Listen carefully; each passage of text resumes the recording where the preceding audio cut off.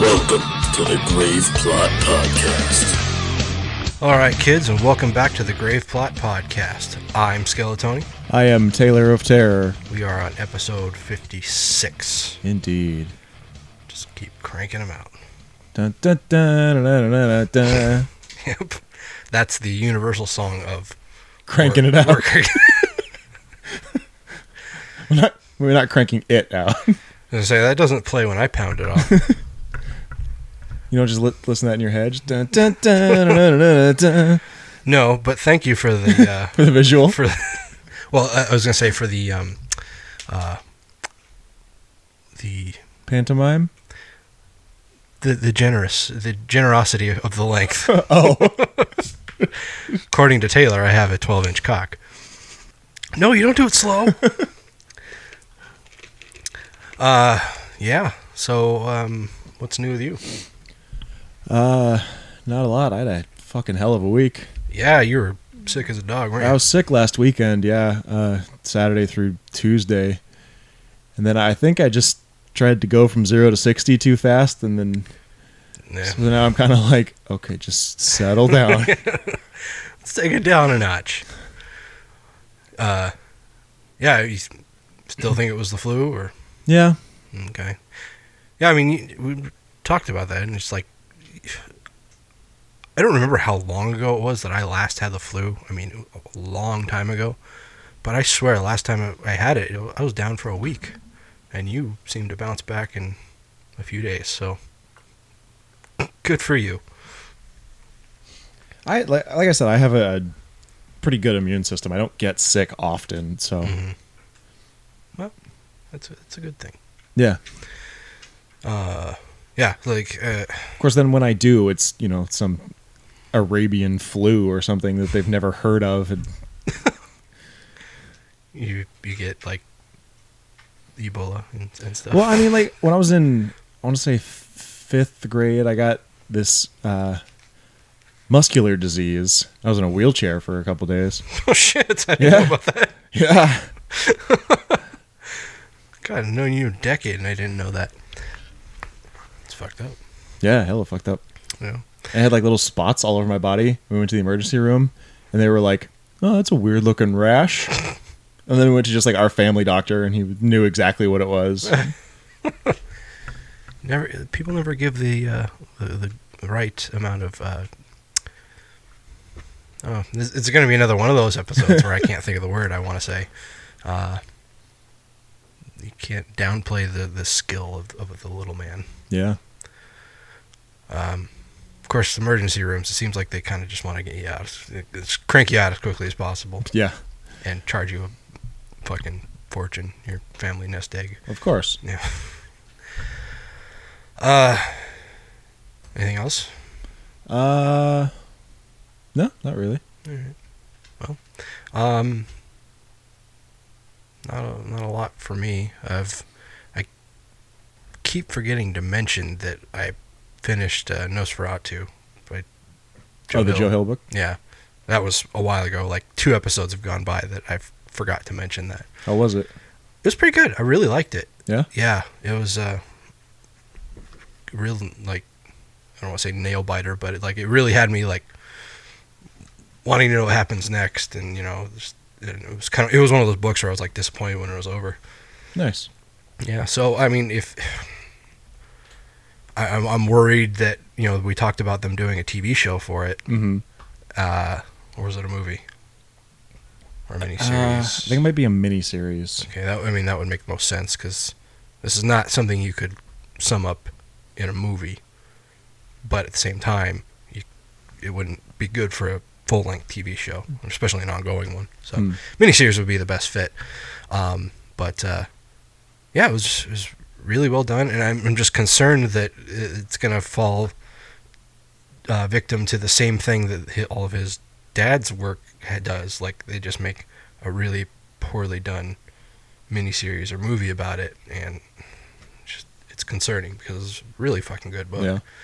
Yeah. My dad really liked it too, and I kind of got his advice about it first before I got into it. And he had this. It's a graphic novel. It's kind of like a prequel or a precursor to the book. Oh, Yeah, it's about the villain, Charlie Manx, interesting. and kind of how he came to be. But yeah, since then, I mean, like I said, it's been at least a month since I finished that. But since then, I went on to Salem's Lot and finished that.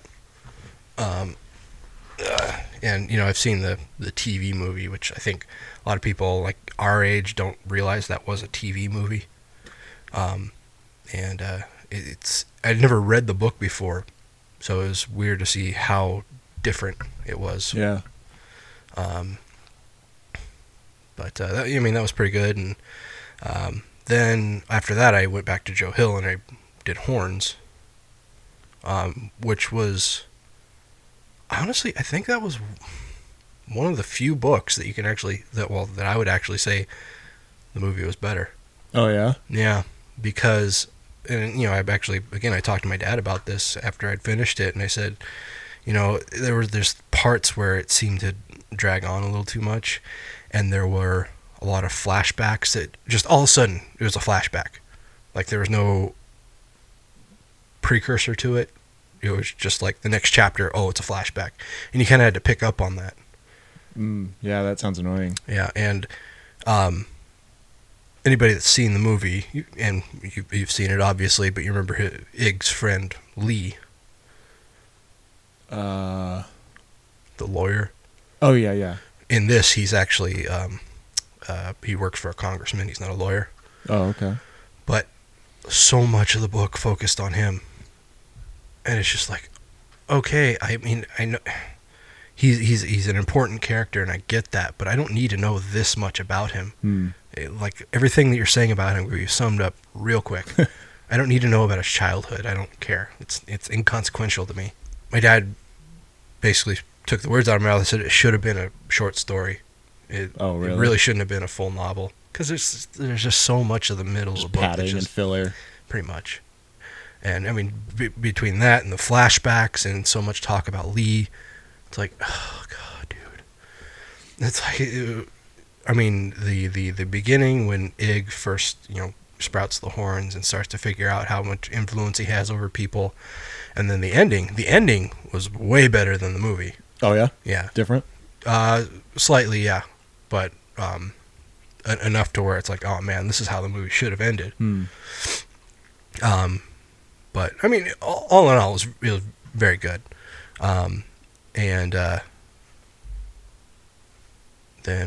But so after that, now I'm currently on Joe Hill's first book, Heart-Shaped Box, and I'm still deciding how I feel about that. It's much different than Horns and Nosferatu. Is where, like Horns and Nosferatu, they're both about these relatively young central characters. I mean, you had Ig in Horns, and you had Vic, or Victoria, in Nosferatu. Ig's in his mid-20s. Vic is in her early to mid-30s, so relatively young. This guy in the main character in Heart-Shaped Box, his name is Jude. He's like an old rock star, and he's like 54. Oh wow! Yeah, so it's a much different dynamic. Yeah. So, but yeah, I'm still fairly early on in the book, and so I'll wait to pass judgment until I finish it. But something fucking tragic happened the other day. Uh-oh. So I'm taking a shit. Okay. I like where this is going. Yeah, do you? This is a great start to a story. And I look down, and I see this blood everywhere. This glimmer coming from my bush.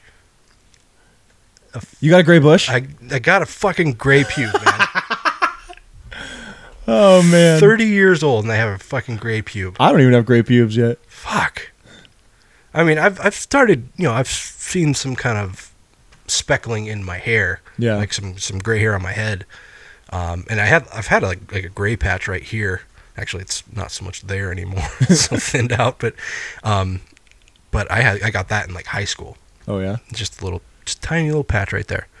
Yeah. Yeah, I get little glimmers every once in a while. I get them in my beard. Really? Yeah. That's something I haven't noticed yet. Is gray facial hair. I have not found a gray pube yet, though. This was my first, and I just kind of mortified. A little. I stared at it for a while. It's like, where the fuck did you come from? You don't watch The League, right? Not regularly, no. One of the guys finds a gray pube. He's like, "No, you're not supposed to be here yet."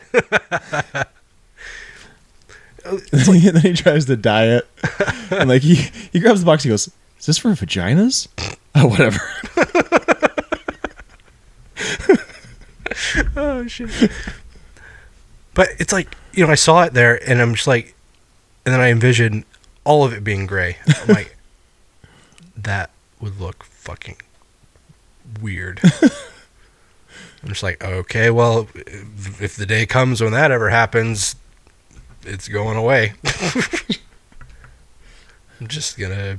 You're just gonna baby boy it? Not to that extreme, no. Oh. Just give it a crew cut.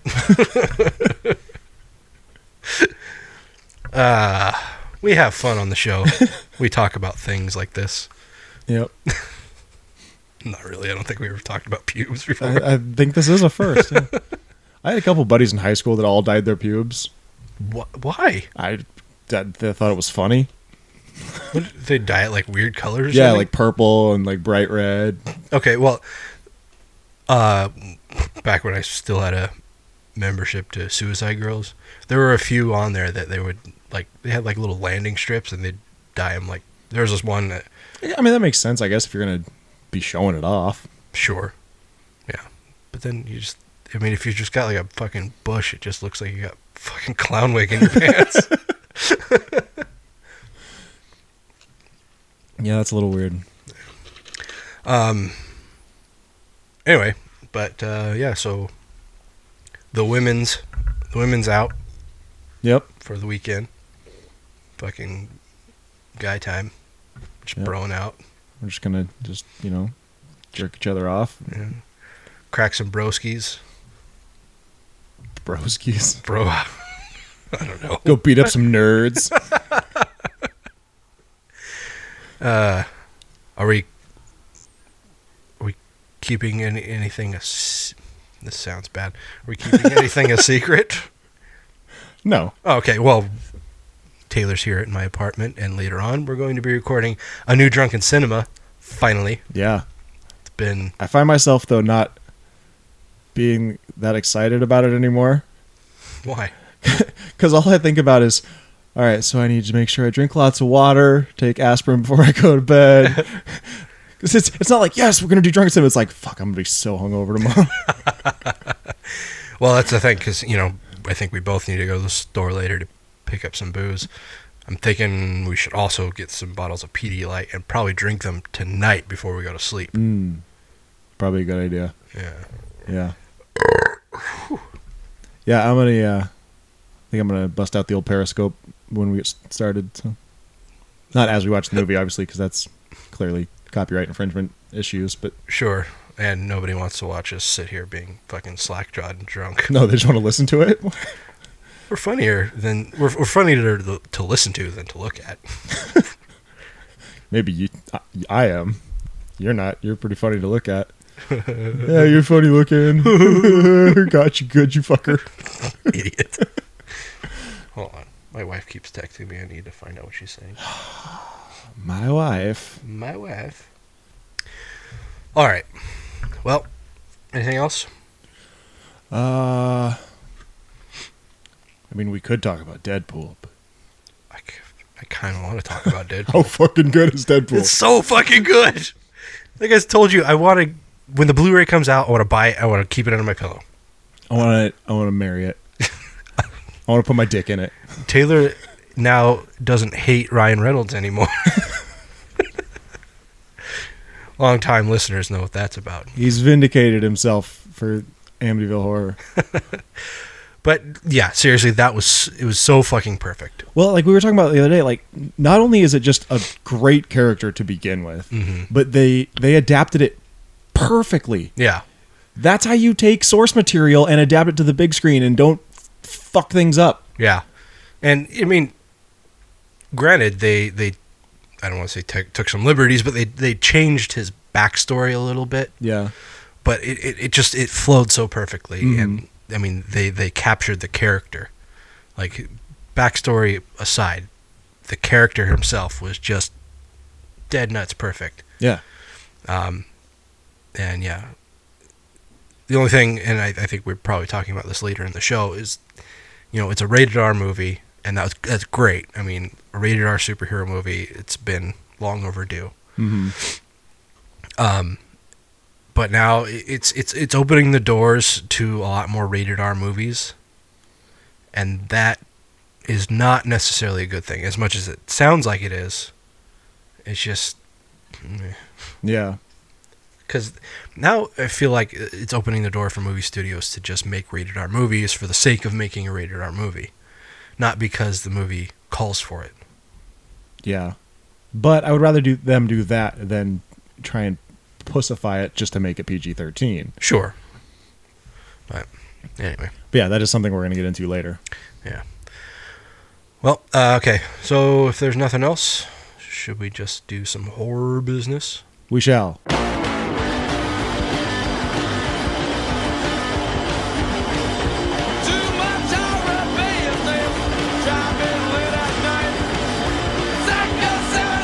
Starting out with some real-world horror, we're going. I want to say, this is my favorite real-world horror story of all fucking time. It's really fucking good.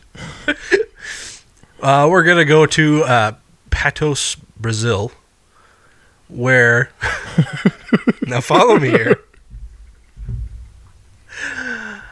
A little monkey.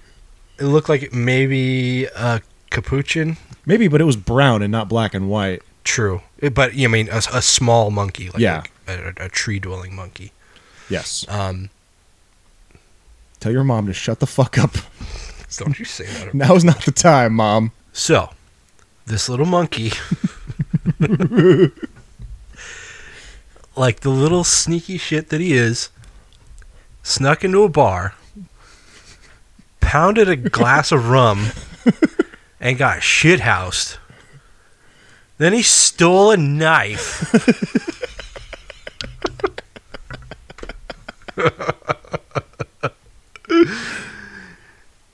And then he chased a bunch of people in the bar around, scared the shit out of them. He just Michael Myers them with a fucking knife. And then he got onto the roof and had a standoff with the cops.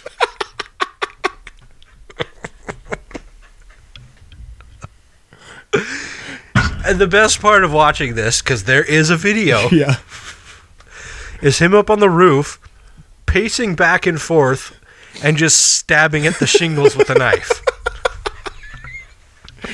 Hey, monkey, come down from there. No! Fuck your roof!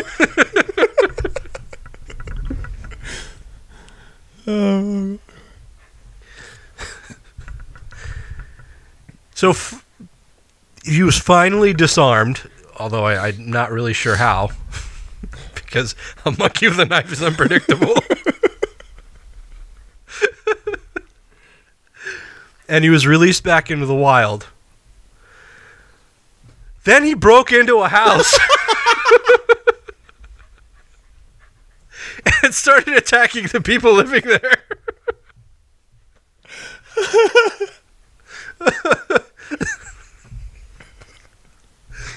Luckily, this madman was apprehended and is currently in custody. Oh, man. Oh, fuck. So they're going to remake Monkey Shines based on this. So good. It's like a real life, like Murder in the Rue Morgue. Little drunk bastard. Guys, seriously, you got to check out this video. like just, I'm sure if you go to Google or YouTube or something, just Google drunk knife monkey. Yeah, you're gonna find it. Oh shit, so good. It's so funny. It's not, I guess, that much of a horror story since nobody really got murdered with the knife or anything. But this is too good not to talk about. Are you sure it's not horror? I mean, it is a monkey with a knife chasing people around. It's funny, but it's terrifying because you don't know what he's gonna do. And monkeys are fast. Monkeys are fast as shit. And he was drunk. Yeah. I don't think a fucking 6-ounce knife is going to slow him down much either. He got to a roof with it. Yeah. And he can hold it with his tail if he wants. Oh, shit. I didn't even think about that. Yeah. He'd be like a fucking scorpion. Drunk one. They can climb trees. Oh, shit. Okay, well, that's that story. Let's press on.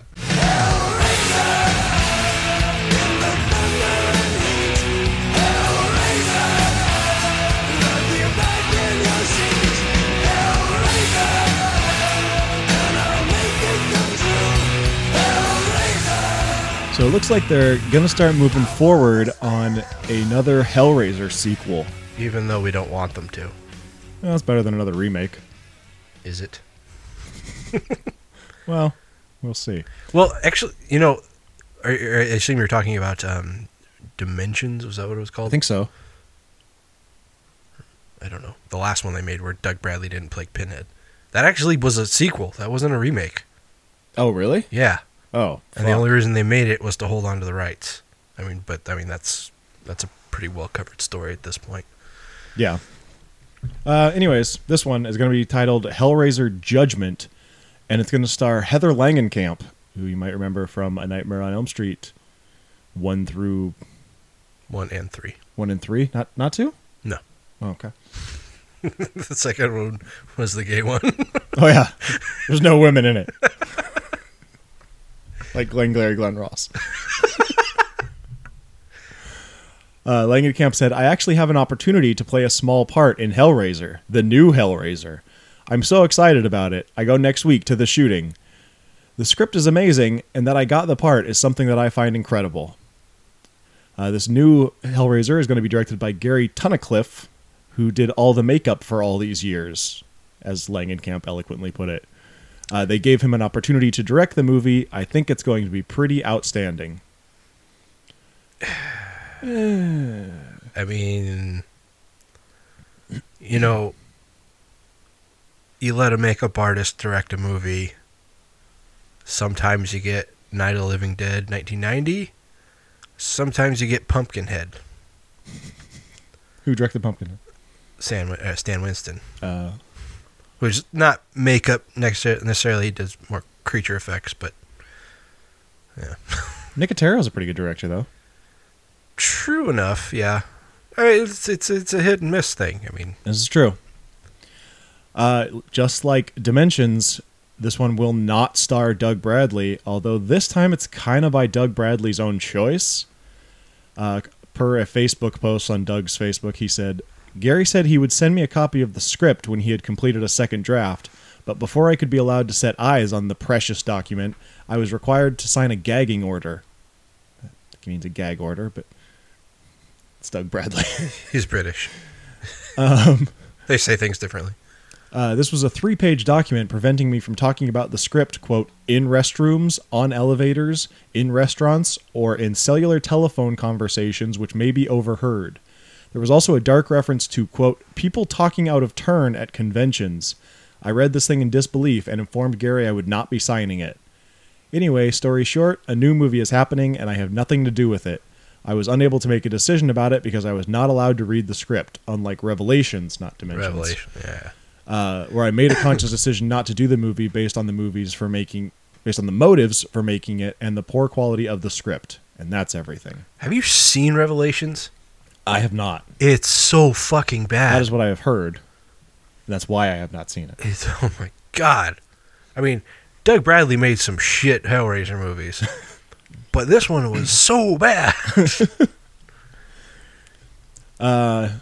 No official word yet on the new Pinhead, but Tunnicliffe says that the new Pinhead is a classically trained stage and film actor who brings a great physical presence and more than a hint of Peter Cushing and Ralph Fiennes. He also says that Judgment is not a rehashing of an old script, nor was it rushed into production. It's a completely original piece, and so far it's looking pretty amazing. I know we can never make a film as great as the first two Hellraisers. I wouldn't even attempt to do so. But I think we have a fun script here and an opportunity with an amazing cast and crew to give you all something that feels a little familiar, a little different, completely terrifying, and is a worthy part of the Hellraiser canon. Oh, and of course, if you want blood, well, you've got it. If you want blood, you got it. I gotta tell you, he seems really hyped up about it, excited. Doesn't give me the warm and fuzzies because I'm convinced that it's gonna suck. I'm not gonna hold out hope for it. Yeah, I mean, I'm a horror guy, so I'll probably see it. I don't anticipate liking it. Yeah. I was never that into the Hellraisers. I wasn't really either. I like the first two, obviously, like Tunnicliffe mentioned. They're really good. The third one, Hell on Earth, wasn't that great, but it was okay. And then Bloodlines, which is the fourth or fifth one, I'm not sure.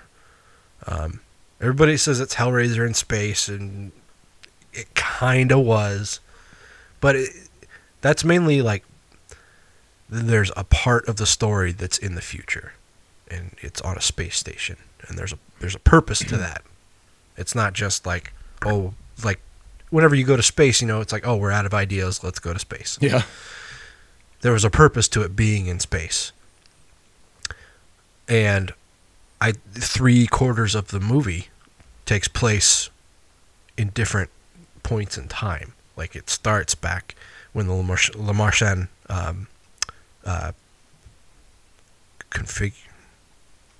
my god, the puzzle box. Was it Marchand configuration? I think that's what it's called. Yeah. Starts with when that was created by Le Marchand, who's a toy maker. Have you seen it? And I don't think I've seen that one, no. Oh, okay. And then it jumps to I believe it's like a present day descendant of him, and then there's also another descendant in the future, and just kind of tracks the puzzle box through those three places in time. Interesting. So, I mean, the movie gets really discredited pretty frequently, mainly because of the futuristic space element of it. But it's like, fuck off. It's a good movie, and probably the last good one they made. And then, there was Deader and Hell World and shit, and those were bad. Yeah. Those were really bad. But I don't know. You know whose name seems to be missing from this whole story? Clive Barker. Oh, yeah, I don't... Is he writing this thing? I really doubt it. Who's writing it? Tunnicliffe? I don't know. I mean, it didn't say, so I don't know for sure, but I'm pretty sure Clive Barker has kind of washed his hands of Wasn't Hellraiser. he working on the remake? I think there was a point in time when he was, but I think when Dimension... that must be why I thought it was Dimensions, because it was from Dimension. I think they decided they didn't want to make a remake. They wanted to make another sequel, and I think maybe he didn't want to do that or something. But I mean, he made a graphic novel that was the death of Pinhead. So I feel like he's done. Could be. I don't think he has any interest in Hellraiser anymore. But all right, well, I don't know. This is happening. Yeah.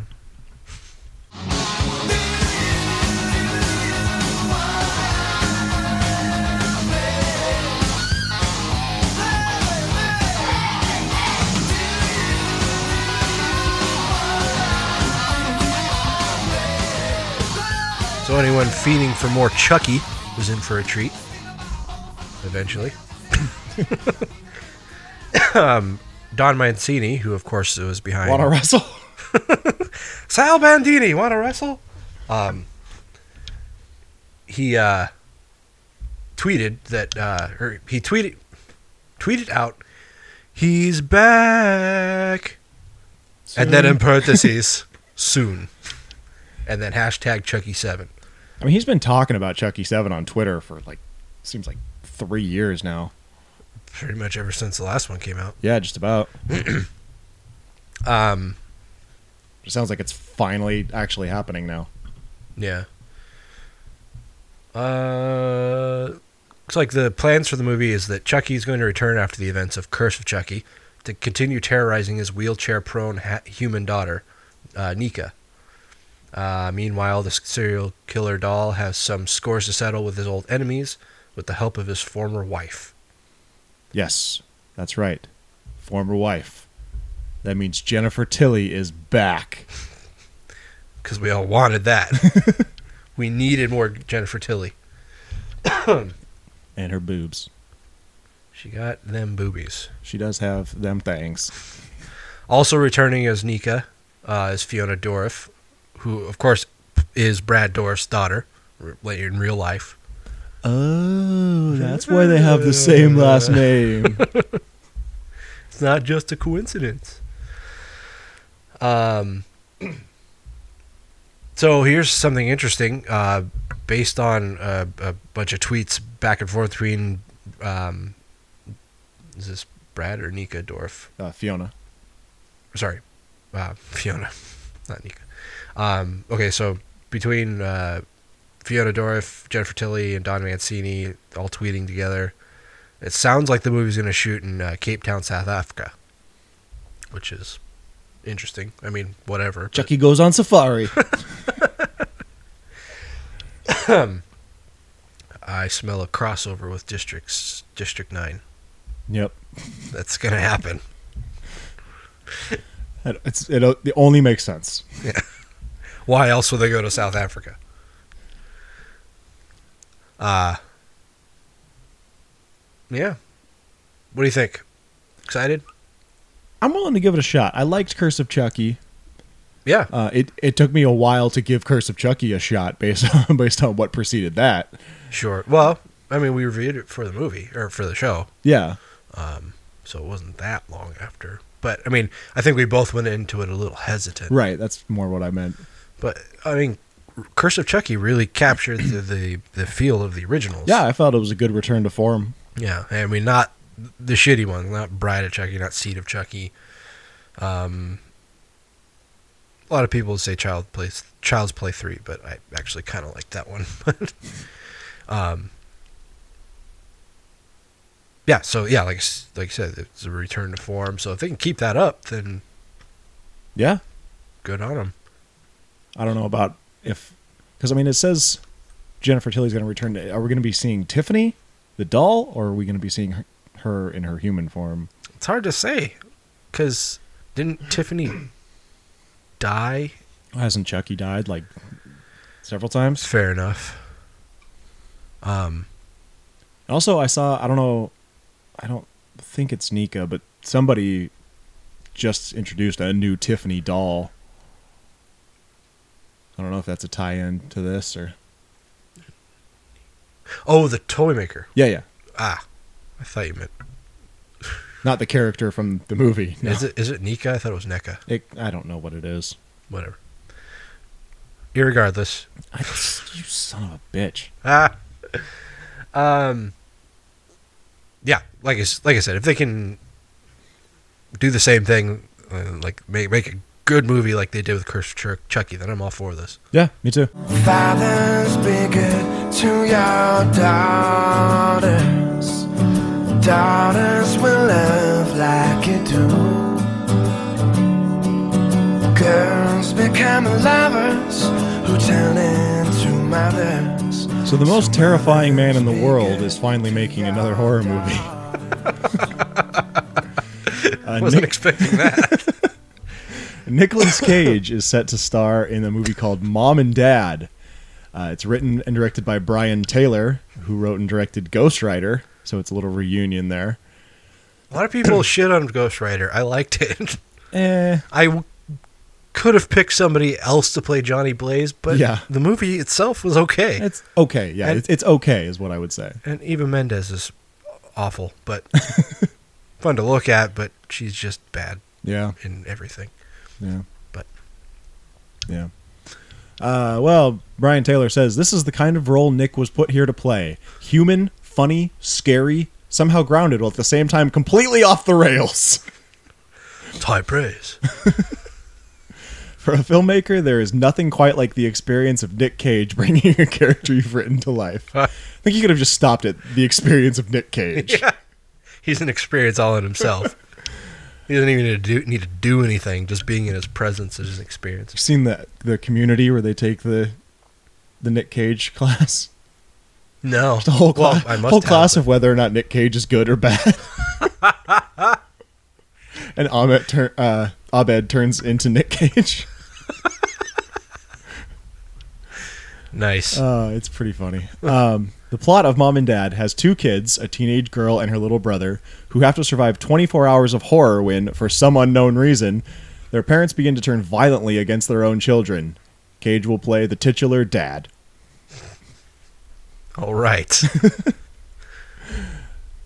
You don't say.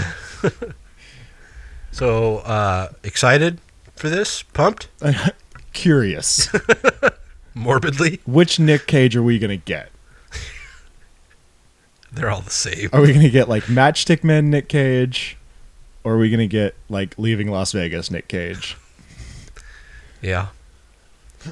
Or we're just going to get Nick Cage, like, as himself. By the way, I would pay millions of dollars for the Tim Burton Nicolas Cage Superman. I would give all of my money to see that.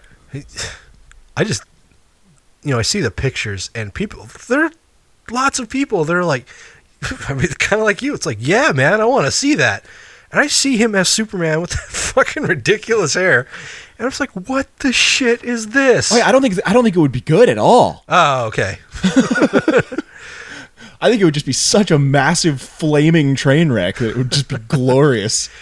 I mean, Tim Burton has not, in the past, not been one to miscast roles. So, I mean, he obviously saw something in Nicolas Cage. What it is, I have no fucking clue. But regardless of whether or not he'd be a good Superman, I just see him, and I see fucking Nick Cage. I see fucking dude from Raising Arizona, and, like, he's dressed like Superman. Yeah. He's in a Halloween costume. So, well, this is a pretty paper thin plot. Parents just turn violent against their children. The end. Yeah. I think that's called step parents.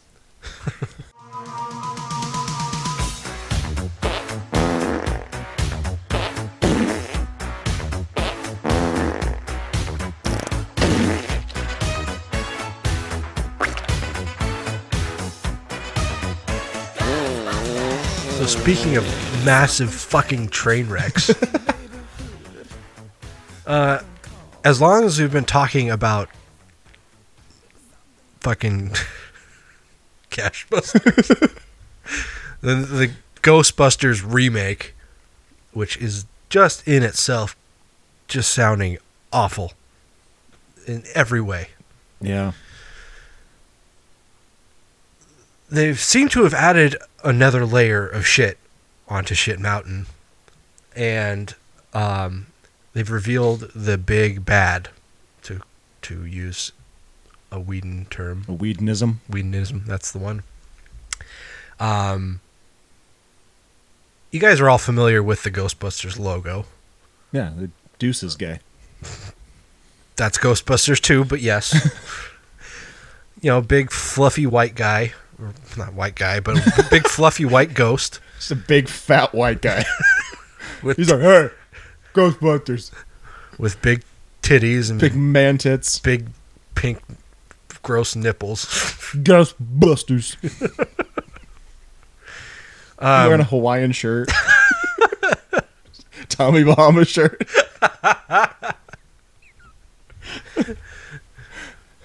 Because he wants to look good and be comfortable. Of course. But yes, the big fluffy white ghost, the red X or crossed out mark, meaning no ghosts. Yeah. Ghosts don't go here. No ghosts allowed. Anyway, that guy, that adorable is symbol of good. makes you feel good inside. He's gonna be the bad guy. What? In this movie? During a Mattel blogger review, a movie rep said the bad guy is the logo-looking ghost. I love the response from the press. Yes, a member of the press said, the dude that looks like the "We Now Return to the Real Ghostbusters" ghost, which is, for people our generation, yeah. Accurate? Yeah. The rep then laughed and said, yes, his name is Rowan. Oh, They named him. fuck. They named gave him a Rowan. name. His name is Rowan. They They named him after Mr. Bean.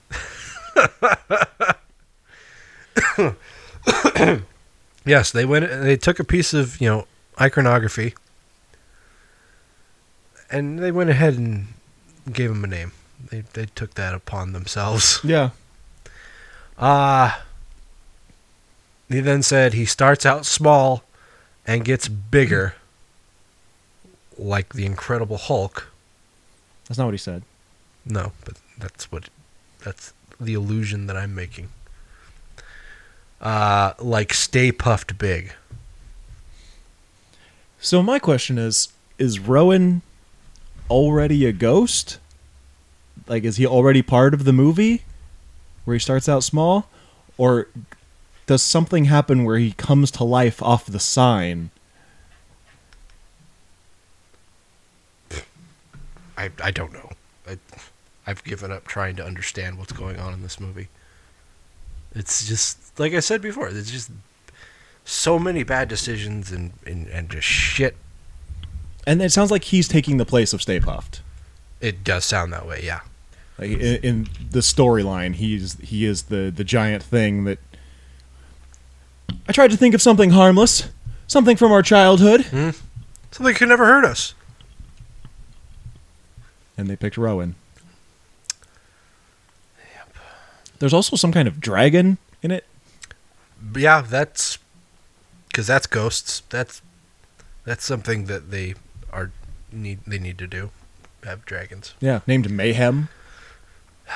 And just to really drive home the fact that these are women Ghostbusters. Female Slimer. Yeah, this is in addition to Slimer. So there's two Slimers. Seriously? Yeah. My God. I can't do this. This is too much. And in case you've forgotten, the synopsis of the remake is that dead criminals from all eras of New York's underbelly past have returned to roost among the living. Pilgrims, old-timey sailors, Revolutionary War spirits, and even a couple of zoot-suited gangsters are ready to take on 4 formidable female busters looking to rid the city of its phantasmic filth. Very important that they add the word female to the official synopsis. You have to know that they're female. But it's not just a PR stunt. Well, guys, the one little ray of positivity coming from this fucking shit show, the diamond in the rough, if you will. No, that's not the right term. Sure it is. No, the diamond means like it's something that needs it could potentially be beautiful, but it needs to be polished Oh. and shaped. So it's not the diamond in the coal mine. Let's say that. Sure. That's not a term, but I'm going to use it anyway. Is now. Now it's a term. The one good thing coming from this is that fucking Ecto Cooler is coming back. It's back. Now, 90s kids remember Ecto Cooler being one of the greatest things on Earth. It was basically just green high C. Yeah, it was it was like citrus flavored. It was like a little bit of orange, a little bit of lime. Yeah. And it was fucking incredible. Like, that was something that that's all you wanted to drink, especially during the summer. It was, I believe, a cross promotion when Real Ghostbusters came out, the cartoon. That sounds right, yeah, because I remember it had the cartoon version of Slimer on it. Right. And then over the years, like, once they kind of dropped the whole Ecto Cooler name, they still, I think they renamed it Citrus Cooler. So they still kept it around for a few years afterwards. And then eventually just dropped it altogether. Mm. But now it's fucking coming And back, it's in guys. cans now. I saw that, which is interesting. Yeah. I mean, that's fine. I would have absolutely no shame drinking out of a juice box. It's fucking Ecto Cooler. I don't give a shit. Just so you guys know, there is a recipe floating around the internet. If you just Google Ecto Cooler recipe, some fucking genius found like the right balance of different kinds of juices, and like it's usually like the powdered drinks. Just found the right combination. It tastes almost identical. Dude, why have we not made Ecto Cooler cocktails? I don't know. There's a lot of sugar in it. Like probably more than the real Ecto Cooler. That's a hangover waiting to happen. But it's really fucking good. They're also introducing green-filled Twinkies, Right. which they're calling Key Lime Slime Yeah. instead of the much more obvious Key Slime. Right. Because Apparently they think that people are idiots. it's like, here's this spoon. Let me put it in your mouth. Like, they should have called it like Key Lime that's green to make it look like slime. That would have made it, then maybe people would get it. And then in parentheses, Get it? but it's not really slime. Don't worry. You can eat this. Please remove wrapper first. So, you know, I would give anything to just have Ecto Cooler back.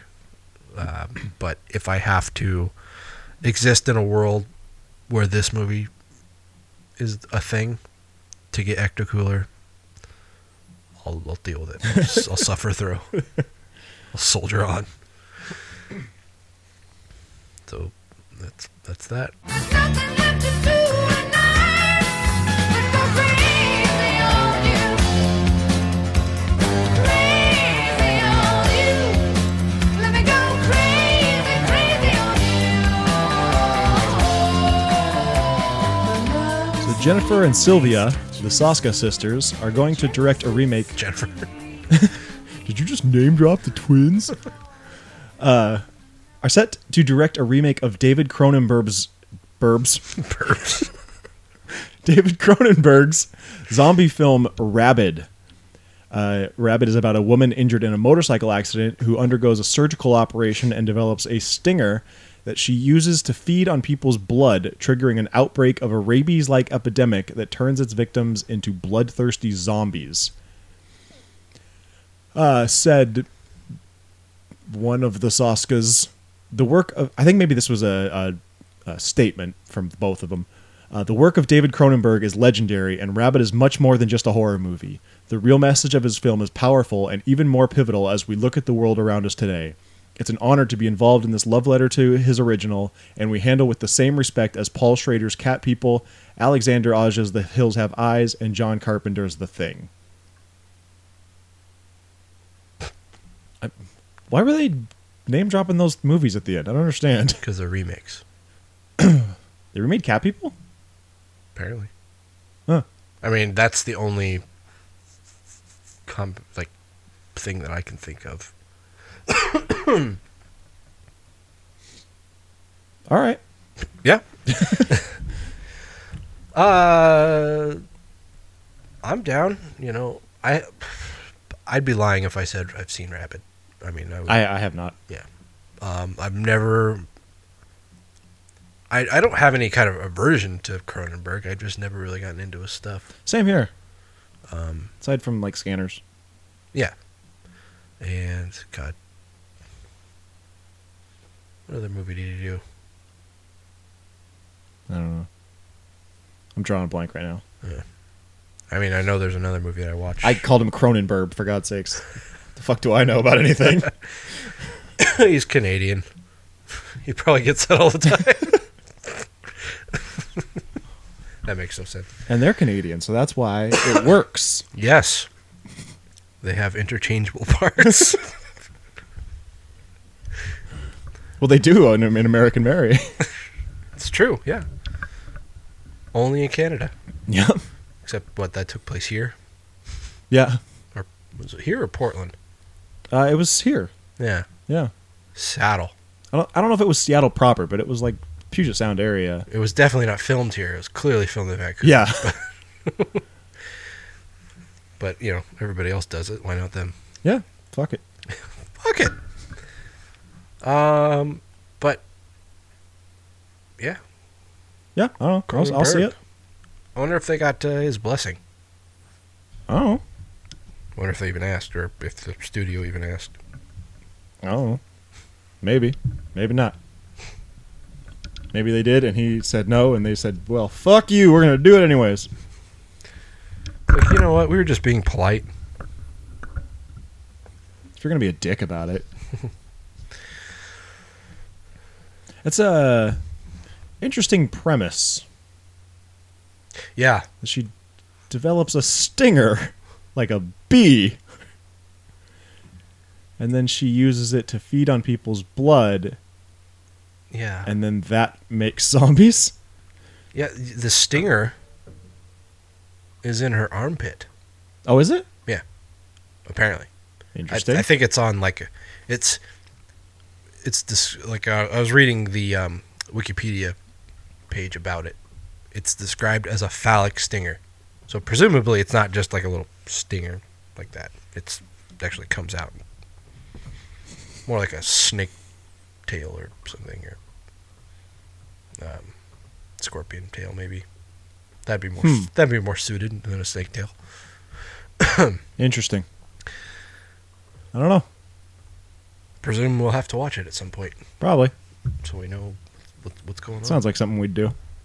It does. You know, we watch horror movies.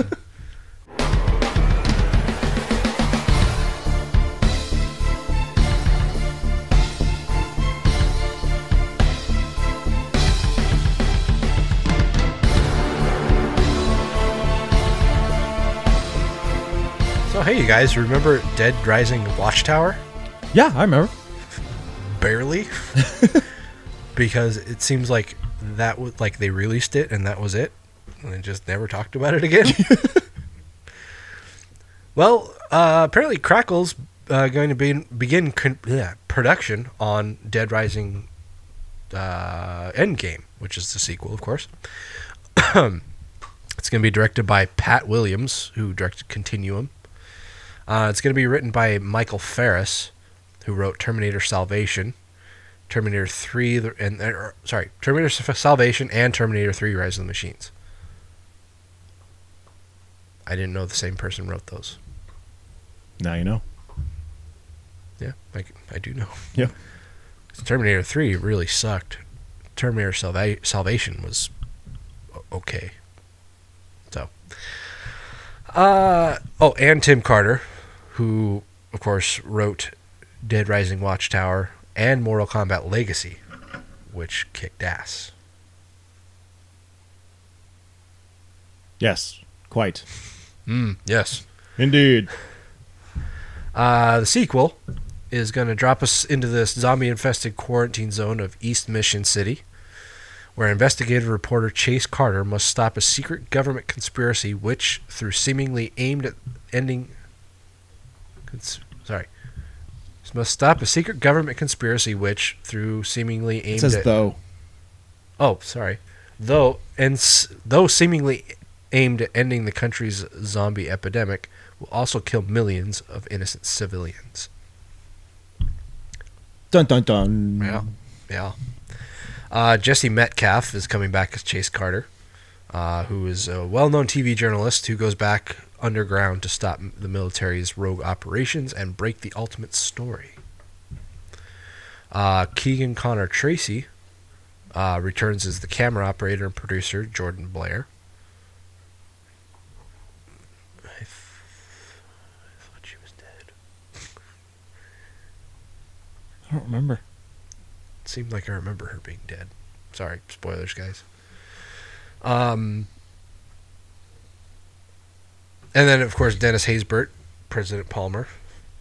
Pedro Serrano. Is reprising his role as General Lyons, who's just a shitty military intelligence officer. Patrick Sabangul. Sabongi. Oh, that's an I. Sabangul. So yeah, something. Sabangui. Something foreign. returns in a new role. All right. So he was in the first one, and now he's in this one, but he's playing someone else. Apparently, I fucking hate when they do that. Plays a skilled zombie killer and video game aficionado who talks a big and crude game to mask his gentle side. Okay. Billy Zane. Fuck yeah! Yes. Oh, I'm so in. Sold. The fucking Phantom? No, not... Yeah, the Phantom. Yeah. Fucking A. Yeah, Billy Zane stars as Rand, a handsome and cruel scientist who was hired by... Did you have to say handsome? It's fucking Billy Zane. I know. We already know. God, nobody rocks a shaved head like Billy Zane. You know? And he's one of those assholes that just shaves his head, too.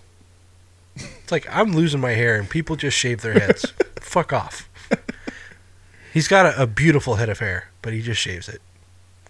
What an asshole. Because he's a prick.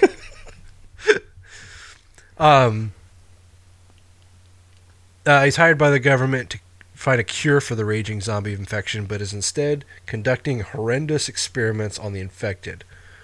Billy. Oh, Billy. Marie Avgeropoulos. Avgeropoulos, yep. Is playing Sandra Lowe, a skilled computer hacker, and chases on and off girlfriend who joins him in his quest to battle the zombie-infested underground and stop General Lyon's plan. Ian Tracy portrays George Hancock, the courageous whistleblower who compels Chase and his team to enter a zombie-infested city on a rescue mission. Jessica Harmon plays Jill, a news producer who joins Chase and his intrepid crew to infiltrate a secret laboratory and stop the carnage. Victor Webster, God, there's too many fucking people. Victor Webster is Chuck Green, the reluctant hero and protagonist of the Dead Rising 2 video game. Oh, that's kind of interesting. cool. Camille Sullivan portrays the role of Susan Ingot, the CEO of Phenotrans, the manufacturer of Zombrex, the vaccine that keeps the zombie infection at bay. No Rob Riggle? No mention of Rob Riggle. How are you going to make a Dead Rising movie without him? Well, because they got Chuck Green instead of Frank West. Frank West is better. Well, that's true. And, you know, I think we commented on it when we reviewed it, that there was a zombie in Watchtower that was wearing Chuck Green's jacket. the biker jacket, yeah. Yellow and black, leather jacket. Yeah. Guess it wasn't him. I guess. Must have not been him. Yeah. So what do you think about this? I mean, I thought Watchtower was okay. It wasn't, anything earth-shattering, but for being a totally free movie, Yeah. I thought it was pretty good. Yeah. It was nice watching something on Crackle where the commercial breaks were timed. Yeah. Like, have you ever watched another movie on Crackle? Yeah. It's fucking irritating. Yeah, they just shoehorn commercials in wherever. Yeah. Like, there's no rhyme or reason to it. It's just like somebody could be in the middle of a fucking sentence and they'll just drop a commercial right there. Yeah, it's like they do it by time instead of actually watching and finding good spots. Yeah. Which, I mean, that would be impossible to do. I mean, with all the movies Yeah, they have, they'd that's have to true. go through. It's like, okay, and right there. That's the commercial right there. So, but yeah, Watchtower was not bad. Yeah, it was decent enough. Wasn't great, but I'll whatever. give this a shot. And it had the Saskas. It's Oh, yeah. hookers or Hooker zombies strippers or something. Yeah. Wonder if there'll be any cool cameos in this one. maybe Canadians, no doubt. 'Cause it seemed like that was all the cameos that were in that were all Canadians. Yeah. Anyway, so that's that. That's that story. Dead Rising Endgame. Kind of makes you think it might be the last one. Or it could be a swerve. A swerve. Yeah. What's a swerve? A twist.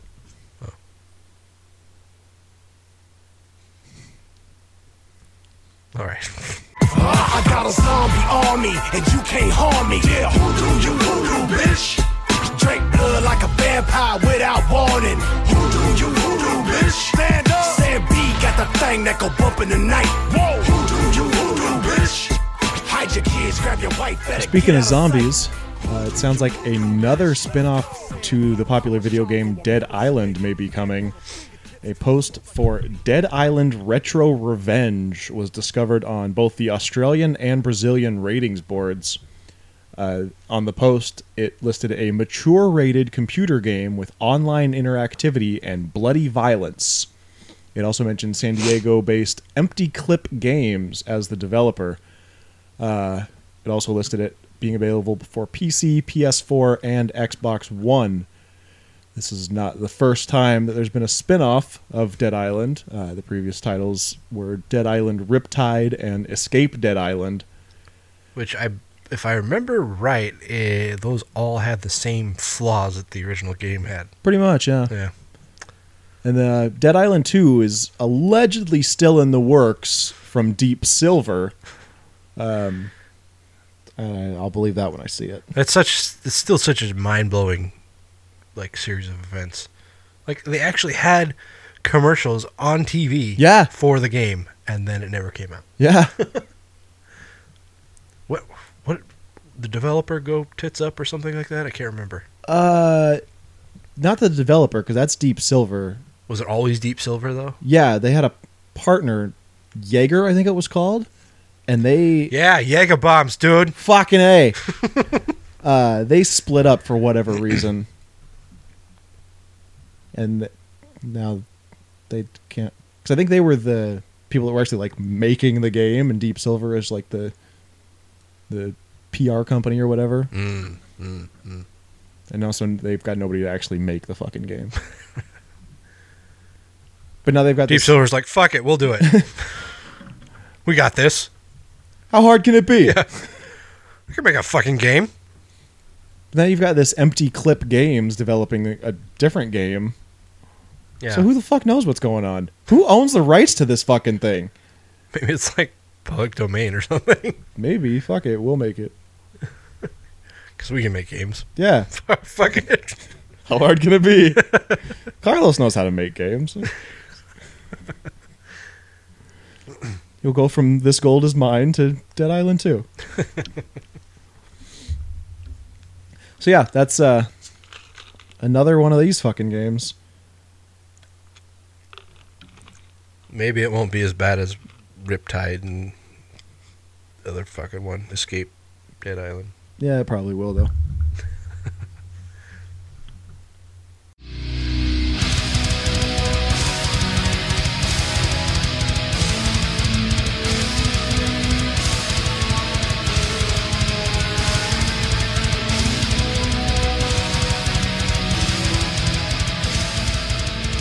The people probably more in our age bracket might remember a game called Carmageddon. Oh, fuck yes, do I remember Carmageddon.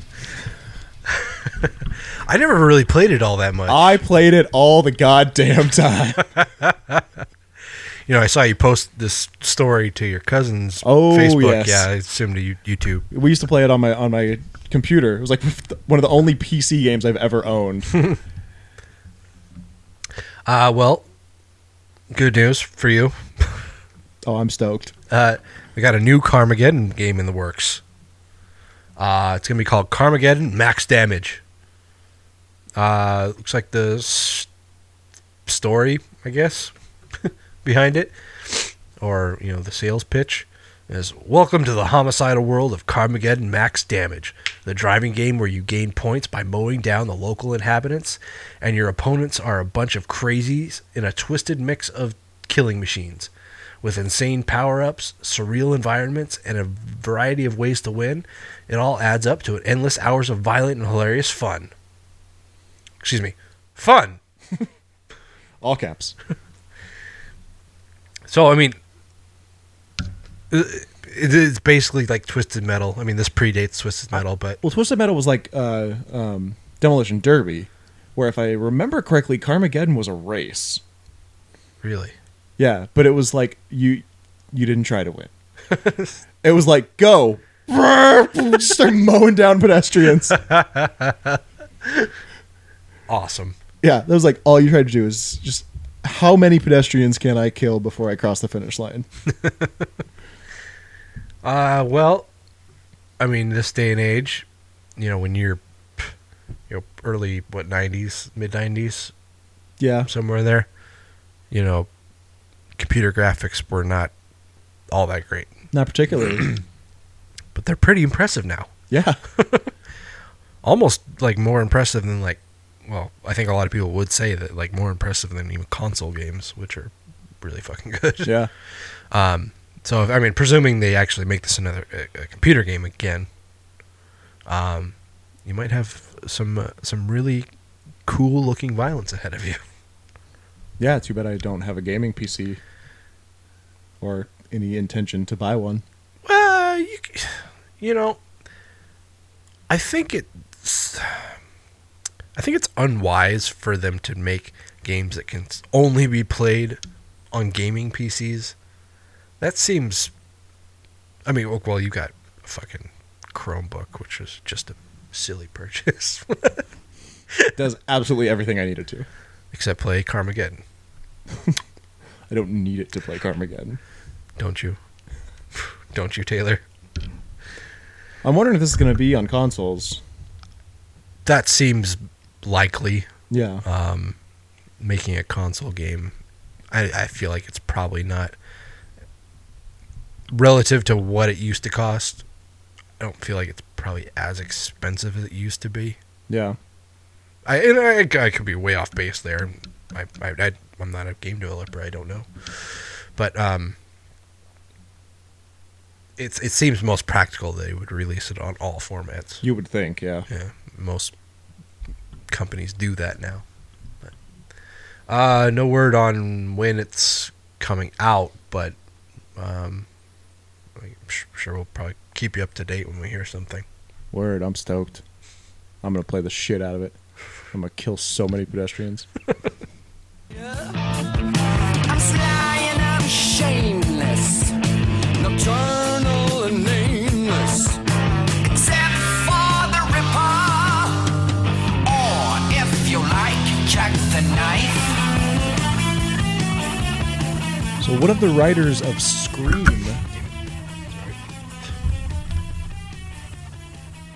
So one of the writers of Scream, Kevin Williamson, is developing a Jack the Ripper TV show, according to Deadline. It's titled Time After Time, and is being created, and the pilot is being written by Williamson for ABC. This is based on a 1979 film starring Malcolm McDowell, which is based on a novel by Carl Alexander. Although from what I understand, the movie actually came out before the novel. Huh. Yeah.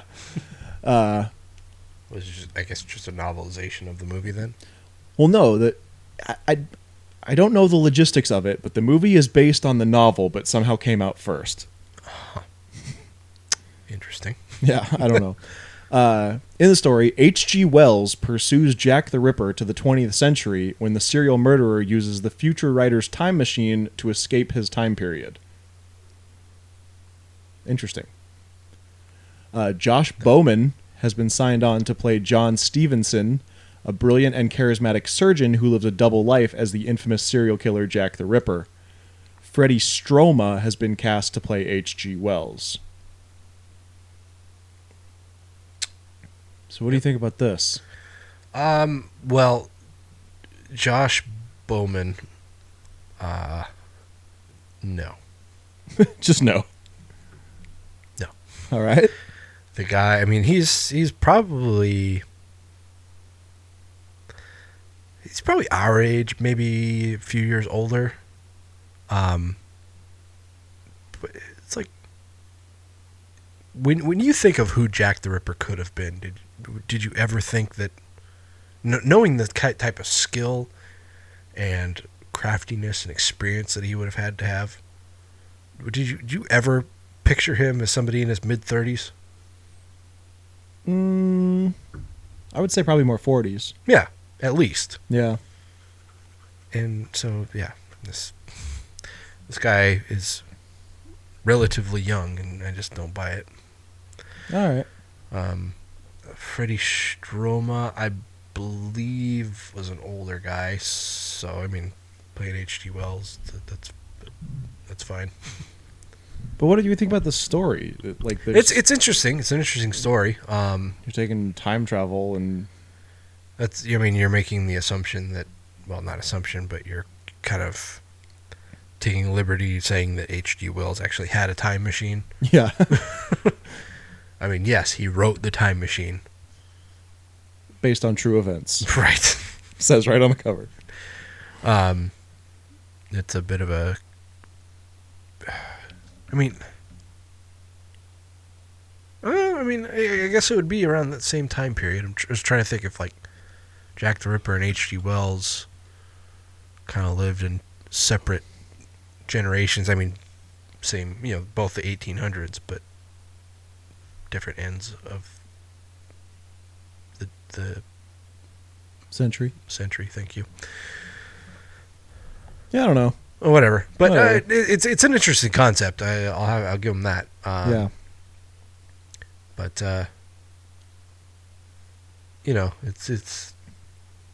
it's gonna be like, I mean, well, I wonder if this is gonna be like a time travel show where, like, I mean, Like they just bounce around through time chasing each other or something? basically, yeah, I like, like Quantum Leap or something, just different time periods, just all over the place. Oh, boy. That would be extremely expensive, no Yeah. doubt. Or if they just, like, jump ahead to the 21st century, and that's just where And just everything just takes place there. yeah. Yeah. That's kind of what it sounds like. 'Cause, I mean, it does just say he pursues him to the 20th century. That's right, it does. I didn't notice that. But the 20th century, why the 20th? Oh, because that's the original story. Yeah. Got it. Well, okay, so yeah, presumably it'll just be our modern time then. Presumably. Yeah. Yeah. I don't know. Whatever. Could be cool. Could be shit. I'd almost rather see this play out in Victorian England. Yeah. Word. Me too. I mean, granted, it would take place on a soundstage in Los Angeles, but this would be cool. Be cool. It'd be more interesting than just, oh, L.A. Yeah, 1980. that's part of what, like, you remember the show Dracula lasted a season, but the set pieces were awesome. Yeah. Like, I'm fairly certain they didn't actually film it in England. I doubt it. I doubt it too. I'm almost positive they filmed it in LA. But I mean, it was great. It was awesome. I mean, they had like these full street sets. Mhm. They're just all Victorian England, and it looked awesome. So, Yeah. could be cool. Could be cool. I don't know. Fuck it. I mean, I'm a sucker for time travel stuff. So, Yeah, I'm not. Other than Quantum Leap. yeah, so see, like Quantum Leap. That's it. That's the and Back to the Future, obviously. Okay, on to Remains. So Rings, which is of course the second Ring sequel, it's being pushed back to October 28th of this year. It was originally scheduled for November 2015, and then it got pushed back to April of this year. And now April's coming upon us, and they clearly don't have their shit together. They can keep pushing this thing right off a fucking cliff for all I care. Exactly. It's being directed by F. Javier Gutierrez. It stars newcomer Matilda Lutz and Alex Rowe, as well as Johnny Galecki. Johnny Galecki, fucking Russ from Christmas Vacation. And I guess he's on Big Bang Theory, but I don't watch that fucking show. The hell's Big Bang Theory? In the film, Samara returns with a familiar videotape, and nobody notices because nobody has a fucking VHS player anymore. Right? It's like, don't watch this tape. Okay. Yeah, it's like, I don't even know what to do with this. I'll fucking hold up a table with it or something. Yeah. I think Samara needs to get her shit together, convert the VHS to at least DVD. Yeah. Otherwise, Fucking put it on YouTube. You know how many people will see it on YouTube? that'd be fucked up. That'd be hella fucked up. Rings 4, YouTube. Yeah. BooTube. Wait, no. Don't give him ideas. Boo-tube. Because she's a ghost, you see. Right. D. Snyder is planning a sequel to his movie Strangeland. We've talked about this before. He retweeted an Instagram picture from Christopher Petzel. Pretzel. Christopher Pretzel, the president and CEO of Strangeland rights owners Imagi Entertainment. He captioned, Pretzel captioned it with, we're going to Strangeland.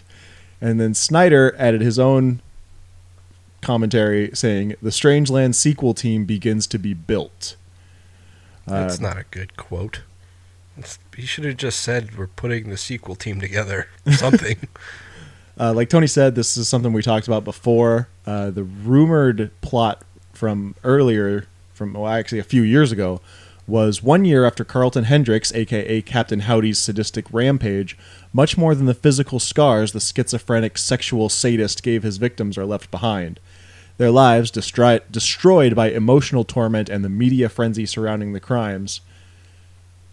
Detective Mike Gage, his daughter Genevieve, and vigilante Jackson Roth, played by Robert Englund, each have their crosses to bear.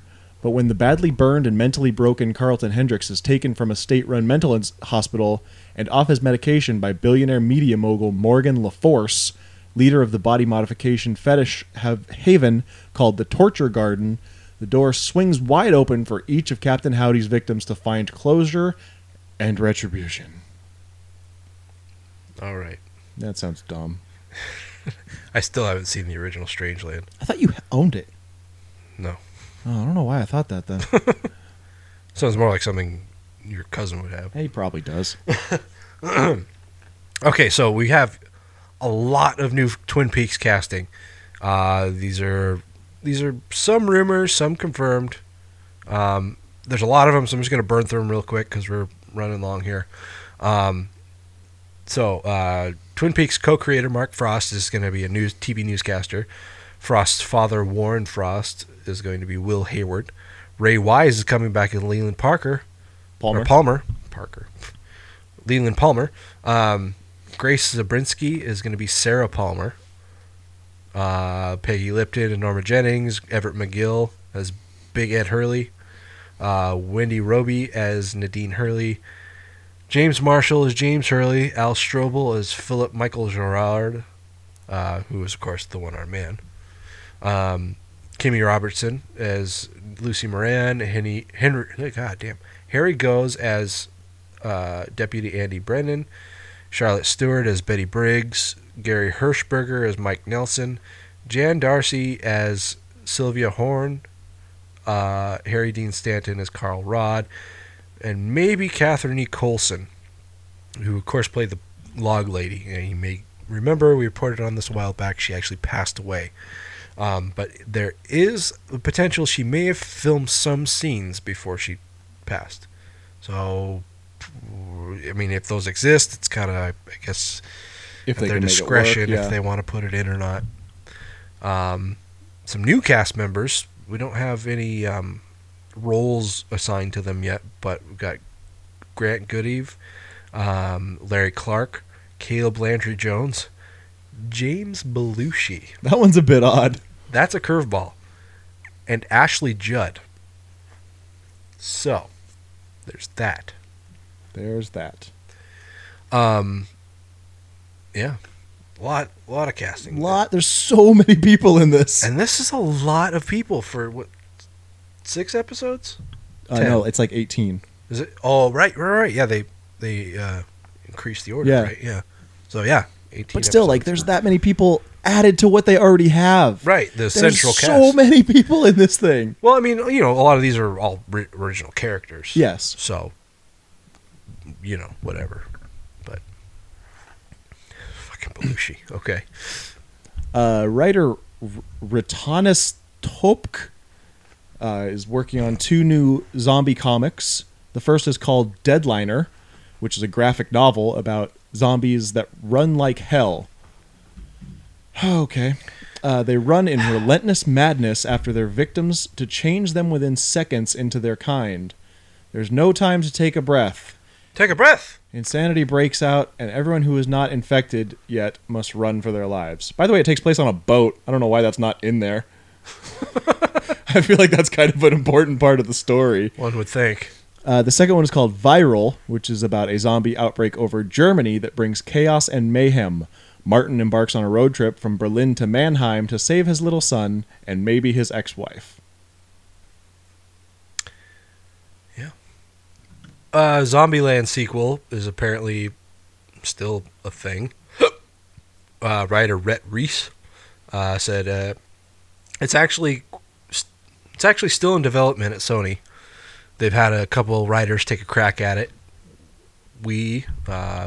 Meaning he and the co-writer, Paul Wernick. The men behind Deadpool. Right. So it could be something good. They're probably pretty in demand now. Oh, I imagine. He said, we're still executive producers and we're guiding and helping where we can. And I think there's still very much talk about it, but I think it has to be right. Reese stressed. I think all the actors and the original Zombieland director, Ruben Fleischer, all feel like there's no reason to do it again if we're not getting it exactly right. Hey, I like that. Agreed. Yeah. And Sony's like, no. Just make one. Doesn't matter. It could be shit, whatever. People still pay to see it. Just make it. Make the fucking movie. We can put from the writers of Deadpool on it. Scary Stories to Tell in the Dark. This is the film adaptation. It got new writers because apparently John August is gone. Nobody knew. That's something that happened. Yeah. Dan and Kevin Hagen, who apparently wrote the story that the Lego movie was based on. They didn't write the screenplay themselves, but they wrote the story. They are now taking over the reins from, like I said, John August, who took the reins from Patrick Melton and Marcus Dunstan. So we're just passing the buck on this one. Yeah. And fucking Guillermo del Toro, you fucking cocksucker, is of course executive producing. So rumor is that it is going to film this summer, and it's going to be rated R, because apparently that's something that needed to be announced. And apparently it's something that wasn't going to happen until Deadpool. Yeah. And like we said, that's what we were talking about earlier. just making movies rated R, because now suddenly studios think that, oh, well, Deadpool did it, now we can do it. It's like, But in this case, this movie fucking needs to be R. yeah, if you've read it, you know that it has to be R. There is no way to not make it R, and do it justice. The TV miniseries from the 90s did a fairly good job of telling the story, but didn't really capture it the way it needed to be. Yeah.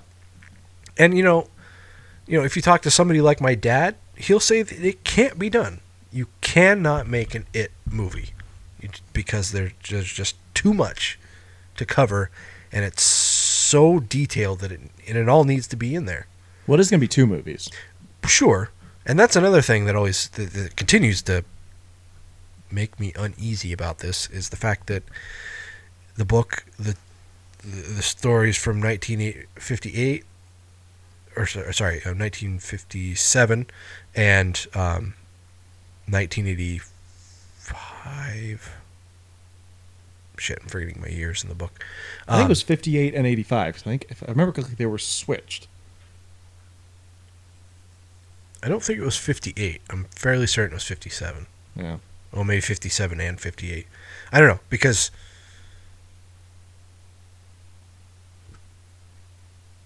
the creature, it comes out about every 37 years. Is that what it is? I don't know. Whatever. 58 to 85 27. would be 37. Huh? Or would be 27. 58 to 85 would be 27. 27. Well, okay, maybe it was 85. Doesn't matter. But those 2 points in history, those were interspersed. I mean, Yeah. Like, it wasn't, oh, here's the story from 58, 57, 58. Now here's the story from 85. It wasn't like that. It was all mixed together. I mean, producer Roy Lee, he said, we're taking it and making the movie from the point of view of the kids, and then making another movie from the point of view of the adults that could potentially then be cut together like the novel. So it doesn't sound like they know for sure which way they're going to do it yet. Huh. So, I mean, that sounds like it's going to take for fucking ever. Yeah.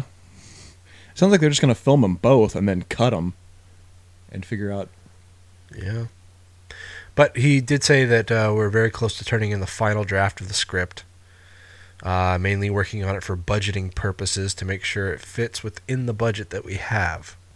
That's not something that really makes you feel good. Yeah, at least you're not going to have Fukunaga putting his own personal stories in it anymore. Yeah, fucker. It's like, this happened to me when I was a kid. It didn't happen to them, but fuck it. But fuck it.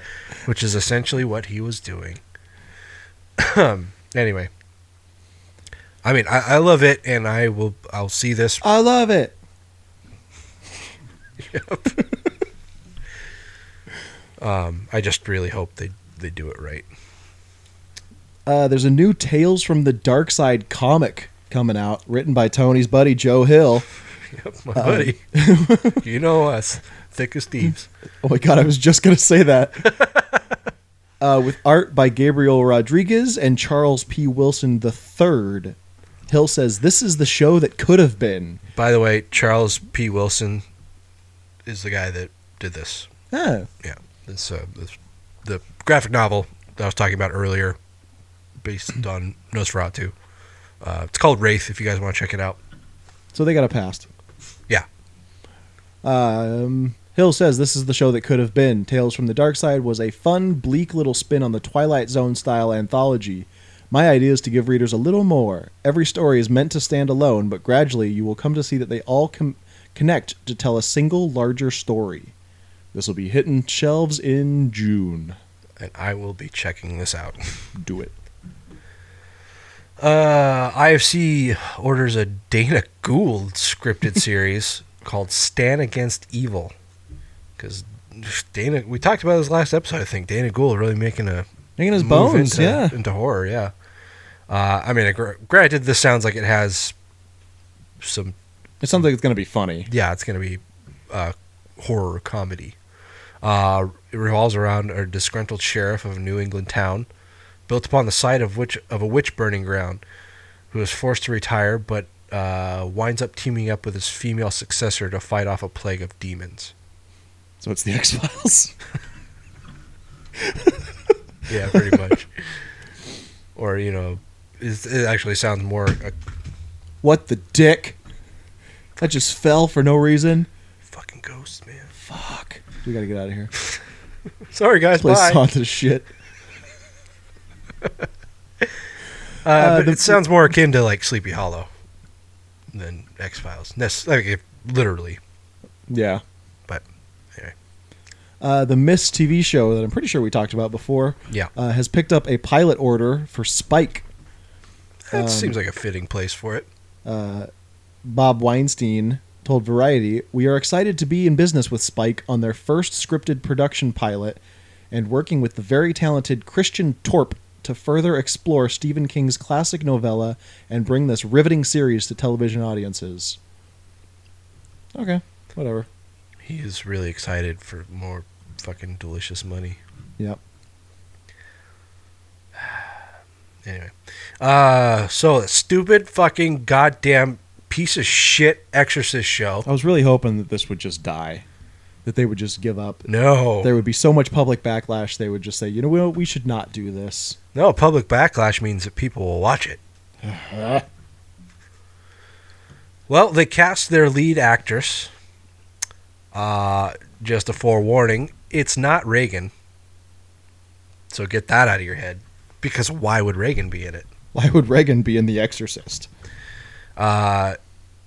Brienne Howie, who was in Scream Queens, I believe in like one episode. Yeah, she was the one that got all burnt up. Right. She's playing Charlotte, a former... Wait, let's talk about this. Brienne Howie, in her mid-20s, is playing like the Reagan character. Mm-hmm. So we are basically taking the story of The Exorcist and plucking out about a third of the story. Because it appears that no longer is The Exorcist about the possession of an innocent, sweet 13, 14-year-old girl and how that affects her and how that affects her mother and how it affects her life. Now it's about some pretty blonde in her 20s. That's awesome. I'll bet there isn't going to be a young and old priest either, facing their own demons. Oh, probably not. That's great. It's going to be about a rogue cop. This is going to have nothing to do with the original. This is such a fucking stupid idea. Anyway, so she's playing Charlotte. It's a ballet dancer. She's golden child. Something. Words. Blah, blah. Fuck. I don't fucking care. She has not been the same since her terrible accident. Oh, no. Now depressed and antisocial. She should kill herself. She's a depressed and antisocial, gorgeous blonde. That happens in real life. Yeah. She's closed off and guarded, so much that her mothers begin to believe that she might be influenced by a demon. That's... Because that's something people still think in this day and age. Yeah, that's quite a presumption, Mom. More likely she's on the pot. Though the thought... Smoking doobies. Though the thought would make Charlotte laugh. Because she's stoned. Yeah. Don't watch that, guys, please. Don't make it. Well, they're gonna make it. Stop it. It's Fox. Fuck you. They will make it regardless of public outcry. Fuck. They don't care. Anyway, that's horror business. There was a lot of that. There was a lot of that. My throat is already raw, so the rest of the show is going to be fun. Before we go into our reviews, we did an interview recently, and I was It's a week ago now. Yeah. that we actually did this. There's a movie that just recently came out. It's been making its rounds at the festivals, doing pretty well for itself, sounds like.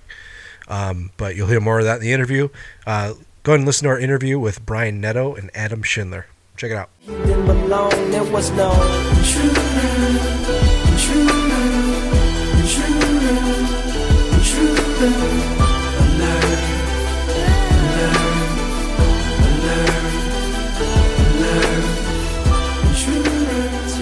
Hey everyone, you're here with Skeletoni. And Taylor of Terror. Today we're here with a couple of guests, the producer and director of a movie that's just recently come out, a brand new movie called Intruders. We're here with Brian Netto and Adam Schindler. How you doing, guys? Doing great. Thanks for having us. Thanks for having us on. Yeah, absolutely. Thanks for coming on. I guess to kind of get things started, why don't you guys just take a little time and talk about yourselves, your background and, how you came to be in the film industry. And Sure.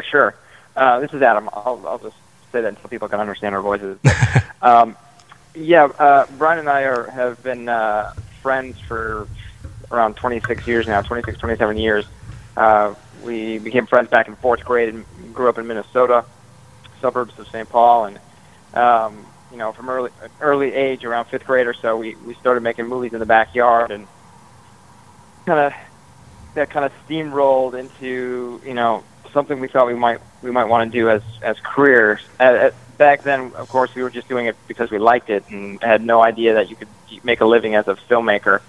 But nonetheless, we both went to school in the Midwest there, and after college, decided, do we want to, had a discussion about whether we want to try to make this dream a reality. And we said yes, so we saved up some money and loaded up a U-Haul and drove cross country. No real context in the industry or anything, just kind of a dream and a hope, and a work ethic, and came out here to make it happen. We've been out in Los Angeles now almost 14 years, so that was about 14 years ago. Kind of started at the bottom, as most people do, interning, PAing on commercials and movies and whatever gigs we could get, doing that, just kind of learning how Hollywood works, and worked our way up. And Brian, I don't know if you want to talk about delivery and how we got Intruders. Yeah, we had just got the manager. We were writing, trying to figure out our way in, because we figured we always wrote and we love writing. So we figured that was going to be our ticket in. If we attached ourselves to something that we wrote and that people wanted bad enough, that would be our break. And then we came up with the idea for delivery, which is kind of a mashup of Johnny K Plus 8 meets Rosemary's Baby. and we did, that was, right around the time. It was kind of, it's kind of a mockumentary, reality show / mockumentary / found footage, and we came up with that right around the time the first Paranormal was coming out. So fortunately, when that dropped, all of a sudden there was a huge, quest to find the next Paranormal. And so unfortunately, we had a lot of interest, but nothing that was happening fast enough for our liking. So it was the kind of project that we wrote that could be, it could be made for a budget that we could have, bankrolled ourselves, which is what we ended up doing. It really was the best decision we could make, because it allowed us to do it in a very unorthodox, kind of unconventional way. We shot it in and around Los Angeles, and we used actors doing probably 75% of it was dramatic improv. So because we did it on our own, kind of way outside of the Hollywood system, we could take that kind of unorthodox approach and just craft it the way we thought was the best way to get the best performances. And that film, we shot it, kind of figured out post on the fly, and we premiered at the LA Film Festival in 2013.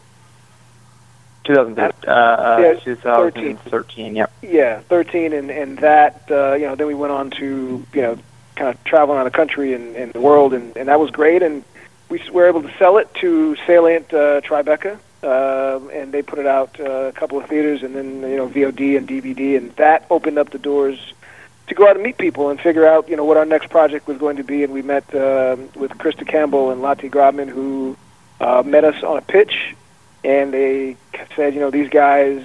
I mean, we're enthusiastic. We love genre. The stuff we made growing up in our backyard was always revolving around genre of some sort. So they could see that we were enthusiastic, and we knew it. And they had basically a hole to fill because they had an investor, and they had like a timeline that they wanted to hit. They just didn't have a script, and we didn't either. And we hadn't finished the latest project we were working on at the time, and our manager Mark Manis had a script that he shared.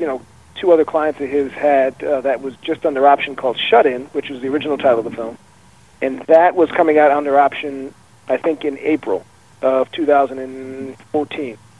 Yeah. We were in the weird position of, hooking up with Lottie and Krista wanting to make a movie with us. They had an investor who had money and was just looking for the right project. He liked what we did with delivery and was like, this seemed like the right team. So that was a weird position of having money before and just trying to find a project. And then when Shut In came off option, it checked all the boxes for all the producers, what they were looking for. But for us, it was just a unique enough spin on a familiar trope that it made it interesting for us. That's the one thing we kind of pride ourselves in, and the one thing that we really enjoy is trying to take something that an expectation and kind of twist it on its head, and that's exactly what Delivery does. And that's exactly what Intruders does. So, TJ Simple and David White, the writers of it, they did a fantastic job laying the groundwork for this, this twisty, turny story. And it was go, go, go. Once everybody signed off on it, it was like we were shooting, I think, 4 or 5 months later. Wow. So, yeah, I guess your guys' careers have been kind of a whirlwind, huh? Recently, yeah, yeah. I mean, prior to that, I mean, that's kind of what happens. I think the fun thing about this is meeting a lot of people that are kind of in our, circle of the contemporaries is probably the better word. So, we're fans. We're fans first and foremost. As we would say, in our class. In our graduate class. In our class. Every 5 years, you get a group of filmmakers that kind of come up together and do films, and they kind of move along career-wise. So we were able to travel with Delivery first off. We went to 17 different festivals all over the world, and Intruders played at several festivals all over the world. And it's fun. You get to meet and hang out with other filmmakers that have, films that are playing at those festivals, and similar budget ranges. Mostly horror, thriller stuff, and it's just fun to meet everybody and kind of cheer each other on. But the stories are always so different. The stories are, like Delivery was self-funded. This one, Delivery was self-funded, and it was done kind of like a large, student film in the sense that we had a very small crew and a lot of people wore different hats. And then you go to something like Intruders, which had a very small cast but a lot of producers, and it was just learning to work with different types of people, different creative minds and inputs and notes, and that was pretty seamless for us. But I think what I was saying is about the different people have different stories for how they kind of crack in, and that's what's fun about it. There's really just no one way in, and I don't know that we consider ourselves in, but we're on the path that we wanted to be on, and hopefully, looking forward to the next things that we're able to mount and put together. Cool. So you guys talked about how you've always been into horror and you made horror movies in your backyard. What was the first thing that really got you into horror? First thing that got it, I don't know. I mean, it was, I know kind of what got me into wanting to make movies. I have to give that to my dad, because when I was younger, I have a sister, an older sister. She's about 5 years older than me. She had like dance. She went to dance. So, my dad would always have to take her to dance, and I'm 5 years younger. So, instead of dropping her off, turning around, and driving back home, it was about a 30-minute drive from our house. He would have to literally drive home, turn around, come back and pick her up. We would just literally go across the street to the theater that was there. So I was, when I was 8 years old, 7, 8 years old, I saw every movie that came out. She had practice 4 days a week. We saw 4 movies a week for a good 2 years. So I really think that was the seed of filmmaking for me, just seeing it on the big screen and just being blown away by it. I saw movies I probably shouldn't have seen in the theater, like Predator, and, these movies that I should be seeing at that age. But I think really that kind of planted the seed and kind of got me going in that direction. Yeah, I know, when my parents came out, they flew out when we did our premiered for delivery, and so my mother brought. I used to draw a lot when I was young. And brought out some things I had done to get kept, and it was something I had done on a sheet of paper. It was like a graveyard scene. It was like your requisite mist, and there was something crawling out of the earth, and there was like a werewolf in the background. And I looked at the date. I drew that when I was 7. So for whatever reason, I've always gravitated towards the darker stuff. I don't try to psychoanalyze it. I enjoy being scared. I know a lot of filmmakers that don't. When they're watching a film, they get caught up more in the craft and they don't really, fall into the story, which I think is unfortunate because that's one of the reasons I love about a good thriller or a good horror film is because I love that knot in my stomach and I enjoy giving that, I like giving that to other people. I like that we can create films that are able to do that for the audience. So I've always enjoyed films like that, and they're very visual. I really respond to visual, to artwork or what have you. So, and horror films are inherently very visual films. So I just anything that can evoke a reaction from an audience, whether you're laughing or crying or jumping, I've always responded to stuff like that. And horror is, oftentimes you can put all three in a good horror film. Do either of you remember your first horror film? Say that again, I'm sorry? Do you remember the first horror film you ever saw? I remember the first one that had an impact on me. I stayed over at we had a babysitter, and I think I was in 2nd grade, and at that point she had Nightmare on Elm Street 2 had come out. And I remember watching it. I was going to say the same thing. I was going to say Nightmare on Elm Street 2. That's funny. I remember watching it at her house, which my parents would have never allowed me to do. And I remember watching it there, and I mean, talk about having an impact. I shortly after that, I remember I made a Freddy glove, which was basically, those knit, winter gloves that you put on. So I took paper clips and I taped them to the end of every finger, and I took it to school, and needless to say, it was taken away. But I mean, if there's ever any doubt that media in any form, music, television, movies, have an impact, that they don't have an impact. They certainly do. I mean, I was completely fell in love with the character, and I was obviously scared out of my mind, but I loved that. So that's the one that made the most impact on me at a young age. Nice. It's just unfortunate that of all the Nightmare movies, it was the second one. But That's true. I went back and watched it not too recently, and I was kind of taken aback by the performances, but that's par for the course, I think, for that parts of that era. Yeah. So kind of jumping backwards, I guess a little bit. You kind of mentioned that you guys have been friends for so long, and you'd make films in your backyard and things like that. So I guess when did it really hit you guys? It's like, okay, this is the career. I mean, this is what I have to do. Well, the funny thing is that I don't think personally I ever had a moment where I was just like, the realization hit me. It's kind of always been a part of my life since that one day we made the first movie that we made was a rip-off of Child's Play with a Cabbage Patch doll. And it was just Brian and I. Like, we would each take turns being in front of the camera, we'd make stuff, the sequel to it, and the third one and the fourth one, and we would just switch off being the actor and whatever. But from then on, it was just kind of like, I know our parents probably were thinking, oh, it's just going to be a phase at some point, to grow out of it and be on to something else. But it just kept building, in high school when our friends were saving up money and trying to buy cars and stuff, we bought video cameras. Like, we each bought a high-8 video camera to shoot movies on, and that's just the guys we were. So, and we grew up, like I said, we grew up in Minnesota, so in the early, late 80s, but early 90s when we were in high school in the early 90s when there was actually a decent film industry in Minnesota.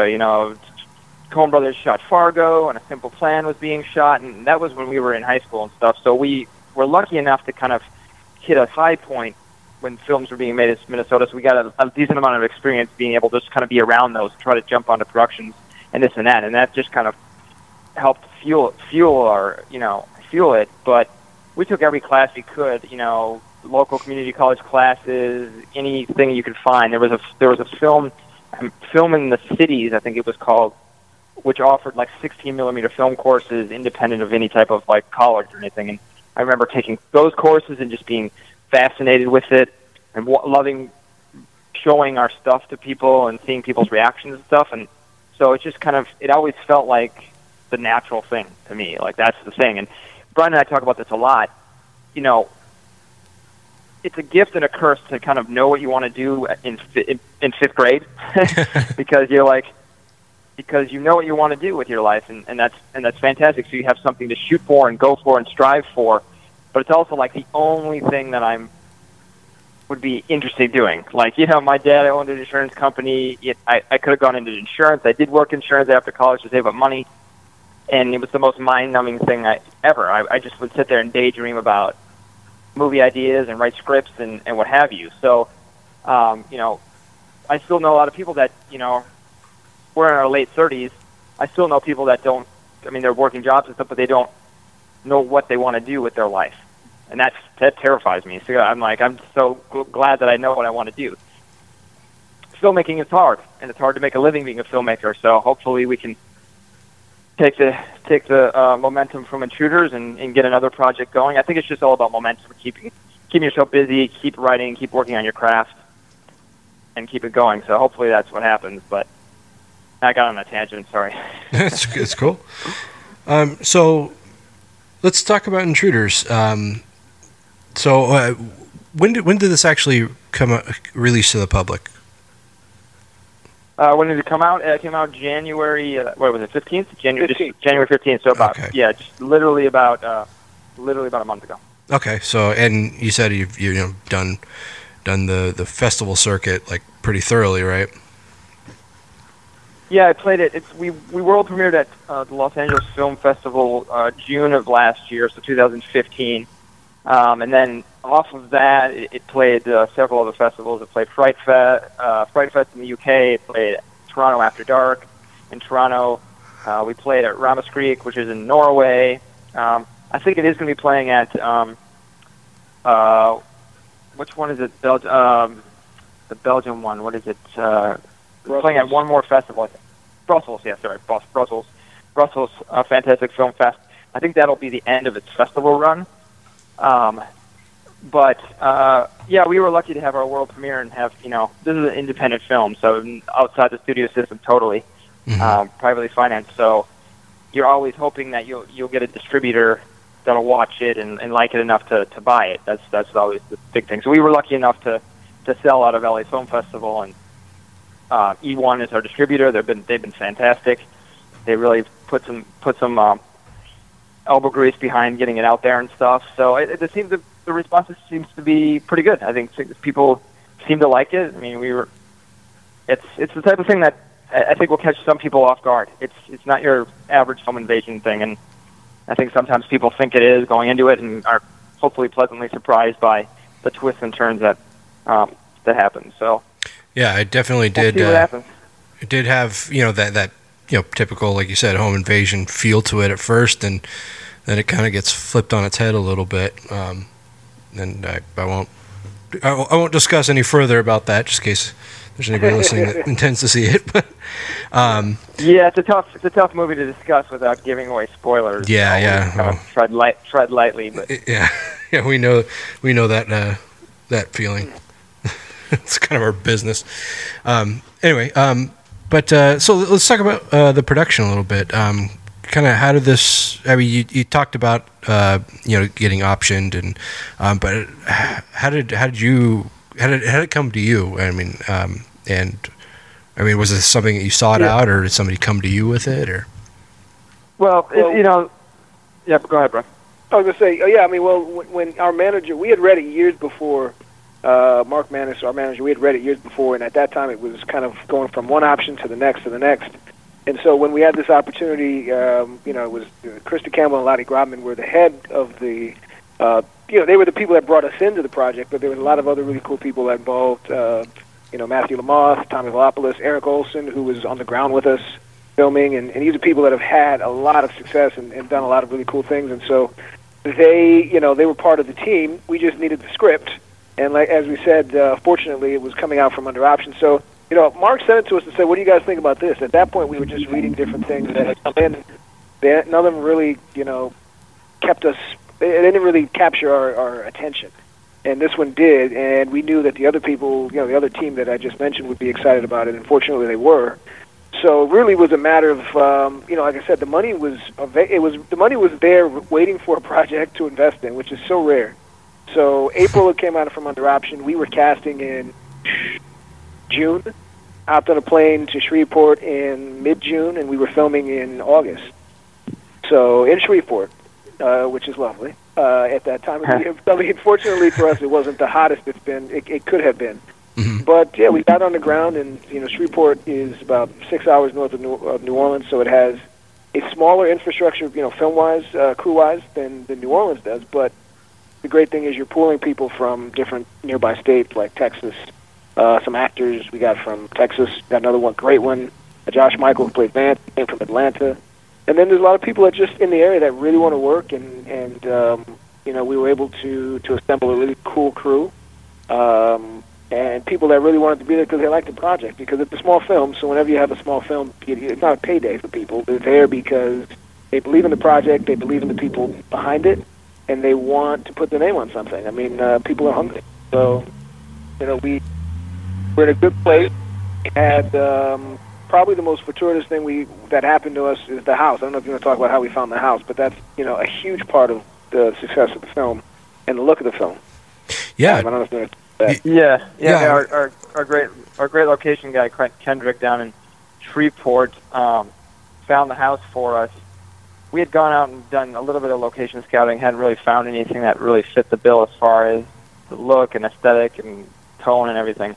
And then he said he was just driving by this house one day, and it wasn't on any of his maps or any of his kind of databases for places to film, and he just pulled over and knocked on the door. And as it turns out, the owner of the house had gone to hospice or whatever and passed away like a year prior or whatever, and her daughter had now owned the house. She lived like half a mile down the road, and when her mother passed away, she kind of locked the house up and hadn't really gone in there in like a year. So when we showed up, it was like nature was reclaiming it. There was like a tree branch to the wall, and there was just dust everywhere, and it was just kind of like it hadn't been lived in a year or so.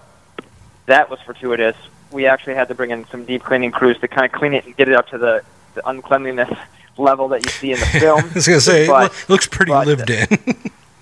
You should have seen the look on the cleaning crew that was brought in, the look on their face when they walked in. They were probably thinking, we're going to have to ask for twice as much. Because it was just, the place was pretty, as you can imagine. It's already old. The home is already old, so it really was a project. But at the same time, there's no way you could have built anything or even dressed something to kind of have that lived in. Like, it just felt like it had history in it, and it certainly did. We heard lots of interesting stories.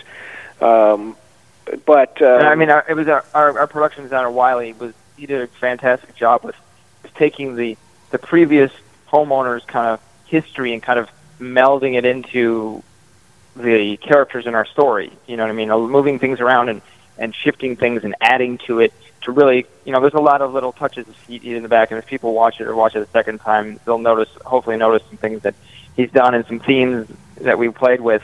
But he did a fantastic, him and his crew did a fantastic job of like making it feel, because it did feel, obviously it felt lived in, but there was kind of he came in and organized the chaos a little bit and made it feel like, not just a house that we stepped into, but very much a part of Anna's life and Conrad's life. So they did a fantastic job. Yeah, and then I have to say, Eric Leach, our DP, he was able to capture it. Him and his guys were able to.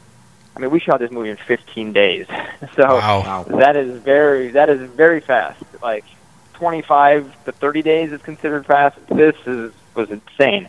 So, we hired Eric Leach, who, he did an amazing job. He's done, independent films. He's worked on huge budget, $100 million movies. So he was raring to go, and he knew, sometimes he had to light a scene and get ready to shoot it in like 5 minutes, which is like insane. 5-10 minutes, like, okay. And, the actors get 3 takes, and it was just very quick. So he just needed the right crew to be able to take the stress that's involved in something like that and make sure that you kind of capture that frenetic pace and use it to our advantage. And Eric Leach did a fantastic job. So I just had to shout his name out because he's great. Nice. Yeah, I mean, that's something I picked up on is just how well it just different lighting and clearly like different filters on the cameras, and it captured different moods very well. And so yeah, that was the technical aspect of it was done very well. Thank you. Yeah, I'm glad people picked he- up on that. Yeah. I mean, a lot of times Yeah. in films, they don't. A lot of people. I mean, the production design to the look of the film, the DP, all that stuff. Really pleased that people are picking that out because I think they did a great job. I think they did a great job. Yeah, definitely. Yeah, I mean, we really did luck out with the house because, I mean, we chose to shoot this movie in widescreen, which could be the kiss of death for a low budget independent horror thriller. Usually you don't see that. They like to shoot it like up close and kind of hide the backgrounds and stuff. So it could have really backfired if we did find the specific location we did. But having made that choice and then getting the house we did, I was really glad to be able to capture the actors working within the environment and really capture the background. You know what I mean? See that background. You see this house that they're living in and stuff. And hopefully the house came across as a character almost. That's what our hope was, at least. Yeah, it had a very what's the word I'm looking for? Not intimidating, I guess, but I don't know. It definitely had its own presence and kind of a looming presence, especially when you see it from outside.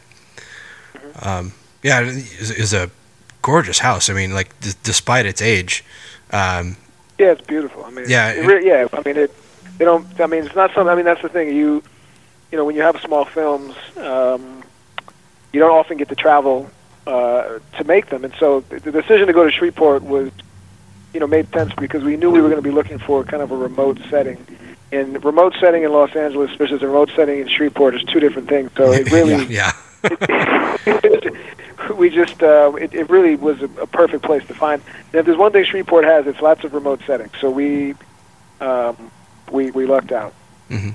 Yeah, and I grew up in LA, and I know that being the town that it is, you can basically make LA look like anything. But it's like, I know they don't have those old plantation style houses down in LA. So like, okay, they must have gone somewhere. Yeah. Beautiful Shreveport, which we had a blast on it. It's all. I mean, when you're on location like that, it's a really small town, and you have nothing to do besides focus on the movie. So in that respect, it's a benefit. Good. So as a huge Freaks and Geeks fan, I have to ask, how did you guys get hooked up with Martin Starr? Martin, he actually somebody sent him the script. Shannon, and our casting director sent him the script, and he just really responded to it. And the funny thing is, he responded to the character of Perry, which is the character he played. A lot of times, people want to be because people who haven't seen it, his character is not. He wouldn't be called the heavyweight, the number one bad guy, but he plays a very kind of wild card kind of thing, and that's really he really came in and we sat down with him and chatted about the role, and he really liked the Perry role, and he told us what he really liked about it was that the fact that it gives him an opportunity to play something he has never played before. Brian and I had discussed it, and I always thought that he was a perfect fit for it because he can do this. He does it in his comedy. He does this kind of dead behind the eyes kind of thing where you don't know what he's thinking, Mm-hmm. and it's great. He uses it to great comedic effect in his comedic roles, but we thought this would be great for a really wild card, the Dwight Yoakam character, like in Panic Room, that kind of guy where you don't know what he's thinking. Mm-hmm. And that's what I love what he did about his performances. There's a lot of just kind of like silent moments between it where you're just kind of looking at him and you don't know what he's thinking. You know what I mean? Like if he's going to shake your hand or stab you in the neck, it's like one of those kind of things. And we thought it would be a great fit. And he's actually a physically opposing guy. I didn't realize how he's decently tall and 6'1" or something, and pretty built, so I was surprised at that. But I felt okay. He got the physicality of it, and he you know, and he can go dead behind the eyes like that. And he came in and he just knocked it out. I mean, he's a true professional. And just came in and he was that character from day one, and he was meant to play this part. I was like, holy crap, he really did a great job. As did everybody. I mean, you know, let's talk about Beth. You know, Beth, the whole movie is about her, essentially. So she came in. She was the first person we auditioned, literally the very first person we auditioned. We were very keen, Brian and I were very keen on having actresses come in and audition for the role, read the lines. A lot of times you get to a point where it's just like, there's an offer only. So you can just, you look at their past body of work and you offer them the role, but we were very keen on saying, hey, this is a really intricate role. It's not like your normal horror thriller role. There's a lot of complexity to it. There's a lot of layers, so we just need to be able to see that somebody can come in and do it. And she came in. She was the first person that came in. She had, like, dyed her hair a different color. You know, she's blonde, but she dyed her hair brown. And she came in and blew us away. And we were just like, after literally the first person, and we looked at each other like, whoa. Obviously, you go through your steps, and you go through, you know, auditioning people and trying. We just kept going back to back. We were just like, she was meant to play this role. Like, this was her performance was great. Her audition was great, and yeah, we just kept going back to her, and eventually we hired her, or got her in the role. So, and she, you know, she does a ton with her eyes and facial expressions. You know, she has a lot of scenes where she doesn't say anything much, but her facial expressions tell the entire story, and that was just a key part to it. So she did a bang-up job. Yeah, she. You know, I knew her from the show Leverage, and I knew she played kind of like kind of a cocky badass chick on that show, and this was definitely contrary to that. So it was kind of strange to see her in such a drastically different role. But I mean, I guess there were elements of that kind of character in her. Again, kind of treading lightly. Right. And then also, you know, you also had is it Jack Casey? Yeah, Jack Casey. Yeah, from The Strain. He's awesome. He's great. He's really a really physical actor. Mm-hmm. And he again, when he came in to audition, you know, our casting director Shannon knew him personally. We were trying to find somebody that kind of had that imposing figure, but wasn't necessarily like a super bad guy. You want to be able to kind of like at some point, not to give anything away, but you kind of want to feel like, okay, maybe you feel bad for him. You know, you can kind of you want a bad guy that you can kind of feel bad for, and he's a sympathetic guy, you know, but he's really physical and he could really turn it on, and he wants to. And so she just called him up. We were having some session. He called him up. He's like, yeah, I'm a couple blocks away. So he walked over and he blew us away with like gave him the pages. He took 5 minutes to look them over and came in and just blew us away. We were like, wow. So, you know, he's got that kind of like Gosling looks, but the Christian Bale kind of intensity to him, you know? Yeah, so I can see that. He did a fantastic job, and, you know, it was kind of just making sure that we had a nice mix of the three bad guys. Like, they had to feel like they would be friends, and that JP would, you know, Jack's character would be the number one guy, and Perry would listen to what he says, but still be the wild card. So it was kind of a delicate kind of trio that we needed to put together. But I think, you know, with Shannon, our casting director, I mean, I think we did a fantastic job, and they all came in and did a bang-up job. I mean, it's they weren't easy roles. They weren't cookie-cutter easy roles. Mm-hmm. My opinion. Now, this is kind of a sudden change of subject here, but the cellar. Now, was that? This may be a dumb question, but was that in the house or was that a stage? That was a stage. Okay. Yeah, that was a stage. It's like we, you know, there was no cellar there, but even so, we knew. I mean, the trick was just going to be trying to match a stage to an actual location. We would have really just been, you know, we were going to choose a location the best location anyway. And then we really were building it as we were filming, because we were filming all of our real location stuff first, and then we went into the stage. So they basically had a couple of weeks head start. And you know, I was gonna dive into some of the more interesting stuff of the cellar, but I think I'll leave that because we have some fun stories about that. But yeah, they did a fantastic job on a really small budget and a small amount of time. That's all I'll say. You know, because Wiley Fowler, who was our production designer, this is kind of a production designer's dream, this project, because it is one location and there's a lot to see packed in there, but it's also difficult because there's a lot of moving parts. And it all had to feel very seamless. But I just say that parts of the cellar, the cellar really was two different locations within one. So it's made to look like one giant cellar, but we filmed them in two different locations. One's an actual real location, and the other one was a stage. Okay. Mixed with the upstairs, which is a real location. So the fact that I think it all closed together very seamless is a credit to Adam and to Eric Leach and to Wiley, that they all made it feel like you were all in one place. Movie magic. Cool. So what's next for you guys? You got anything new you're working on, or? We actually just finished writing a sci-fi script. Hopefully, we're hoping that will be the next project. But yeah, I mean, we're just, you know, as things go, you just kind of you take more meetings and you meet more people. And, you know, we're having scripts sent to us that we're reading a ton and we're writing. And hopefully the sci-fi script is the next thing, or, you know. Or, you know, and we're developing a TV show, too. Oh, cool. With a really cool team. So hopefully, you know, those take a little while to kind of flourish. But sure. Is that a genre show? That's a genre show, yeah. Nice. It's a genre show. Yeah. So, I mean, we'll always have a foot in genre, you know, whether it's crime or sci-fi or horror or thriller. That's the stuff we love. So it feels like that's kind of our home base for right now. Awesome.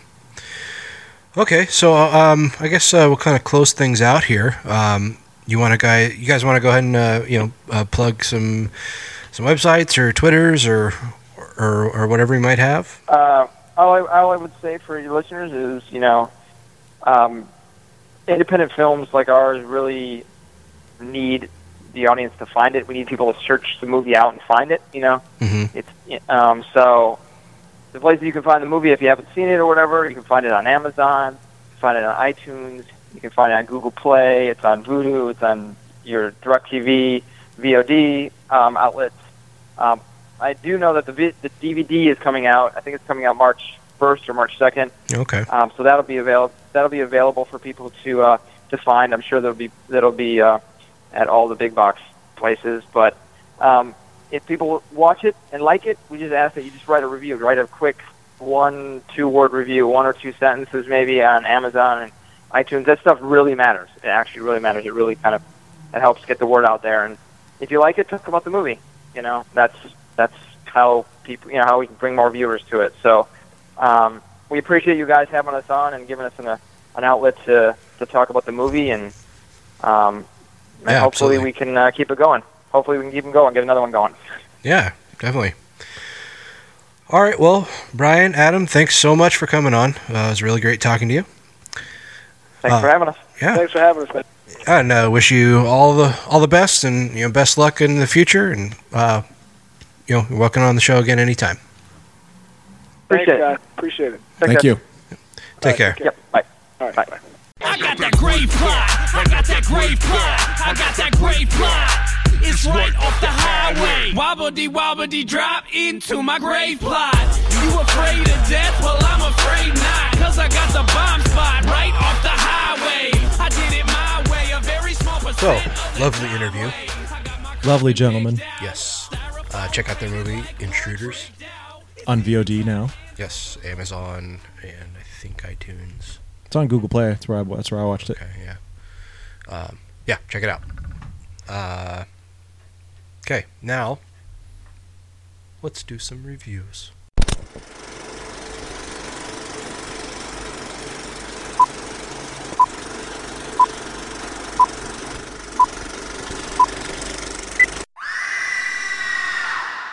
Okay, what do you want to do first? I want to get cabin fever out of the way.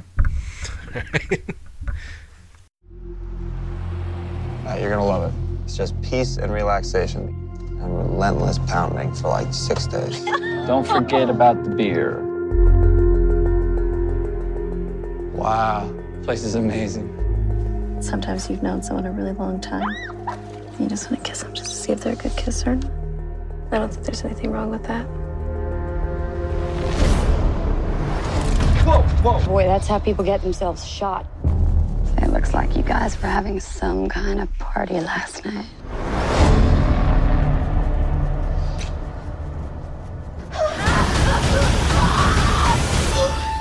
She's sick. I'm not dying like that. What do you mean dying? I don't want to infect everyone. No, any one of you could have it. Them kids got disease. If cattle get sick, you gotta kill it before it spreads the rest of the herd.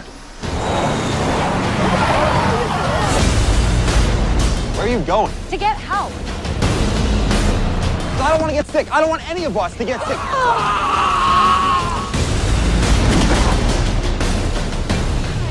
Man, you're not looking so good.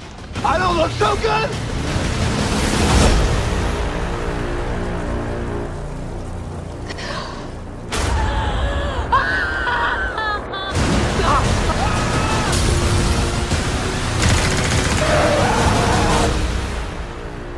We're all gonna get it. We're all gonna get sick. Really, please.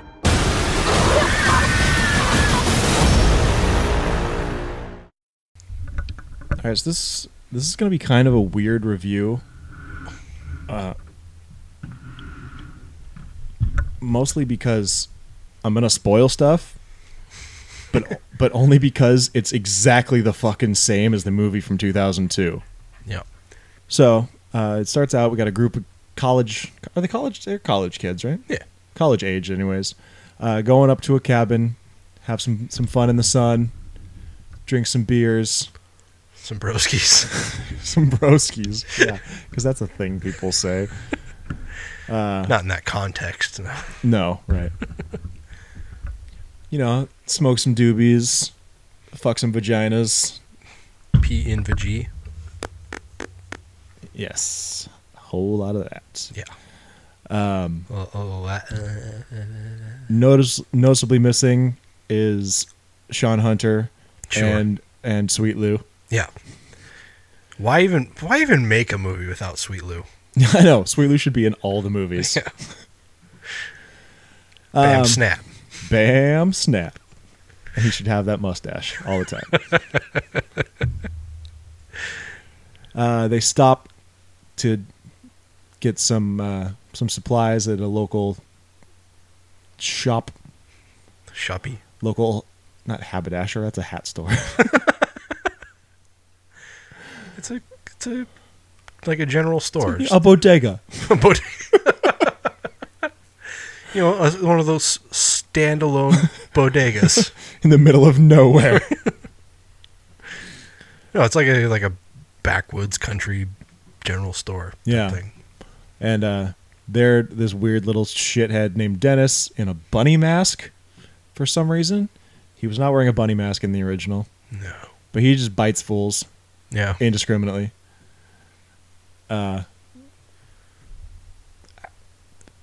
Both in the original and in this one, I never really understood what the point of this kid is.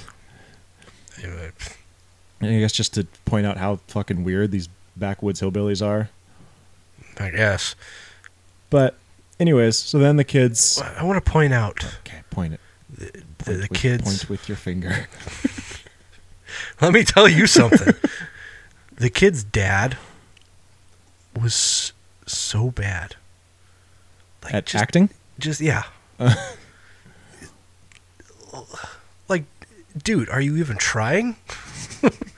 I mean, I know it's not a big role, but I think we can do better than this. Yeah. Wayne's World 2. He was just so bad. Like, just bad. Is that your whole point? Well, I thought maybe you'd, like, help me out here. He was bad. I agree. Thank you. He was not particularly good. like I said, he's just like he wasn't trying. Like he's like, oh, it's just a day's work, just a paycheck. Fuck it. Maybe he was. Maybe he thought it was beneath him. This is beneath a lot of people. Anyways, kids get their supplies. They head on down the road. They get to their cabin, and the first night they're met by a guy named Grim. Well, actually, before that, one of the guys, what's his name? The nerdy one.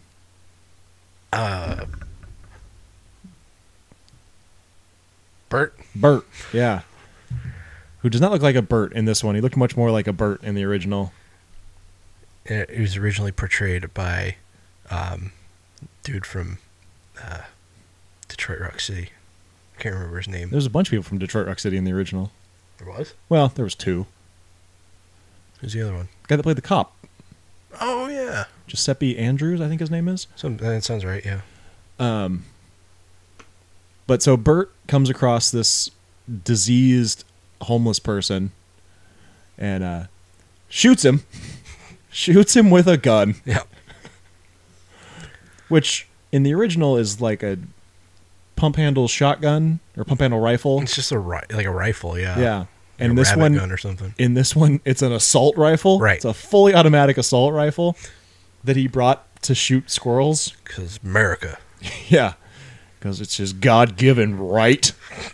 God-given, yep.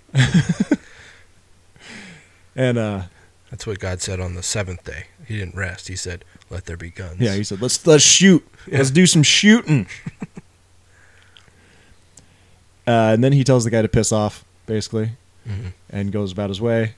And then the rest of the crew, they meet up with this guy Grim, who in the original is Eli Roth, and I fully expected to be Eli Roth again, and was kind of disappointed when it wasn't. That would have been cool. And I saw somewhere that Eli Roth was in this, but it must have been bad information. I didn't see him anywhere. Me neither. Yeah, Grim is just a weirdo. Yeah. And a completely different kind of weirdo than the original. Well, he's... Yeah.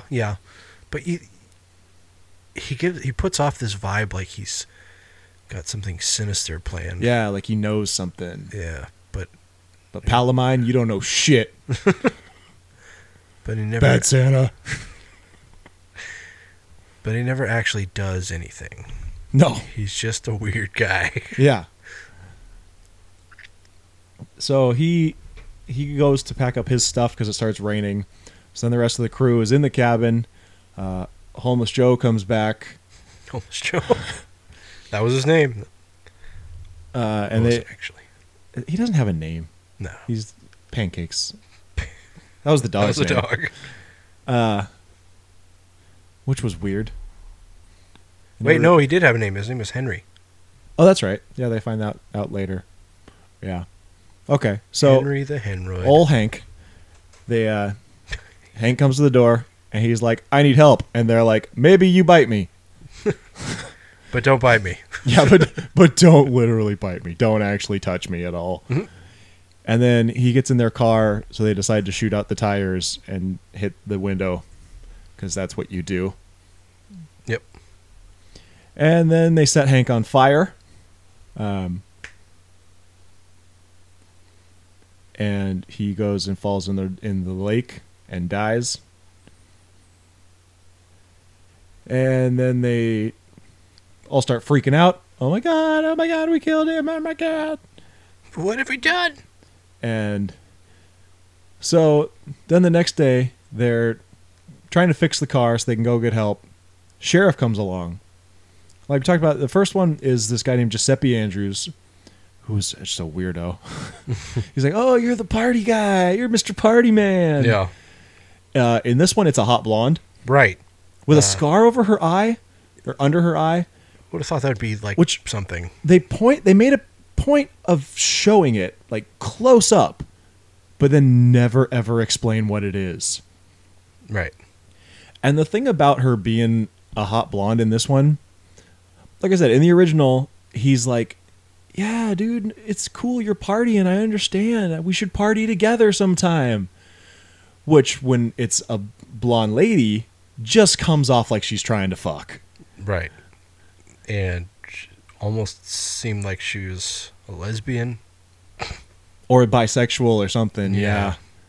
Like she was trying to just get down with everybody. That's her. She's Scottish. Oh, yeah? Yeah. Huh. Hit her accent well. Yeah. But yeah, I don't know. Just changing the gender of that particular character was weird. Yeah. There's no reason or explanation behind it either. Not in the movie. From what I understand, Todd Zeruni said that it was because Giuseppe Andrew was so good in the role that he wanted to change it so it didn't like try and... Now, that was such a minor role. Is that something you can really say, that guy? Like, he nailed it. Like, just shut it down. Yeah. You can't top that. It's No. like... I don't know. I can't even think of something to compare it to. But... Anyway. But eventually, one by one, they start getting really sick. And they start getting this flesh-eating disease. And,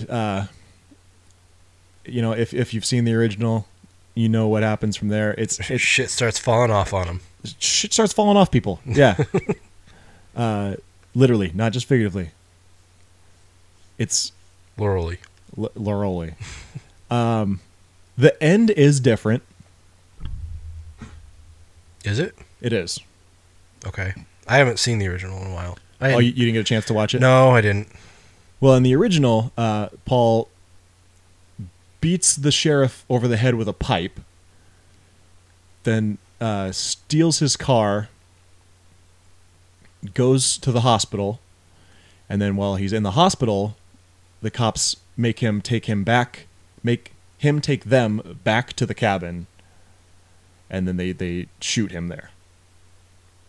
Right. Okay. Yeah, that didn't happen. And then Joey Kern comes out of hiding, and he's like, "I survived!" And then they shoot him. Right. Which, something similar happens to that in this one, but it is a little different. A bit. But the whole part with Paul is completely different. Yeah. Which I won't spoil that. So yeah. The biggest difference between the two movies is the tone. Eli Roth's 2002 version is this like over the top jet black comedy horror movie. And this one is like this dark, sinister, brooding horror movie. There's no comedy whatsoever. Well, not necessarily. I guess but Bert not has- to the degree that there was in the original. Right. Yeah, I mean, there was Bert. I mean, There was no like dark comedy. The comedy was written like as comedy. Yeah. Yeah, and you know, the sheriff was still kind of a comic relief. Little to an weirdo, extent. Yeah. It's felt like a TV movie to me. Yeah. Although gory as shit. Sure. It just... I mean, we get it out of the way that this was completely pointless.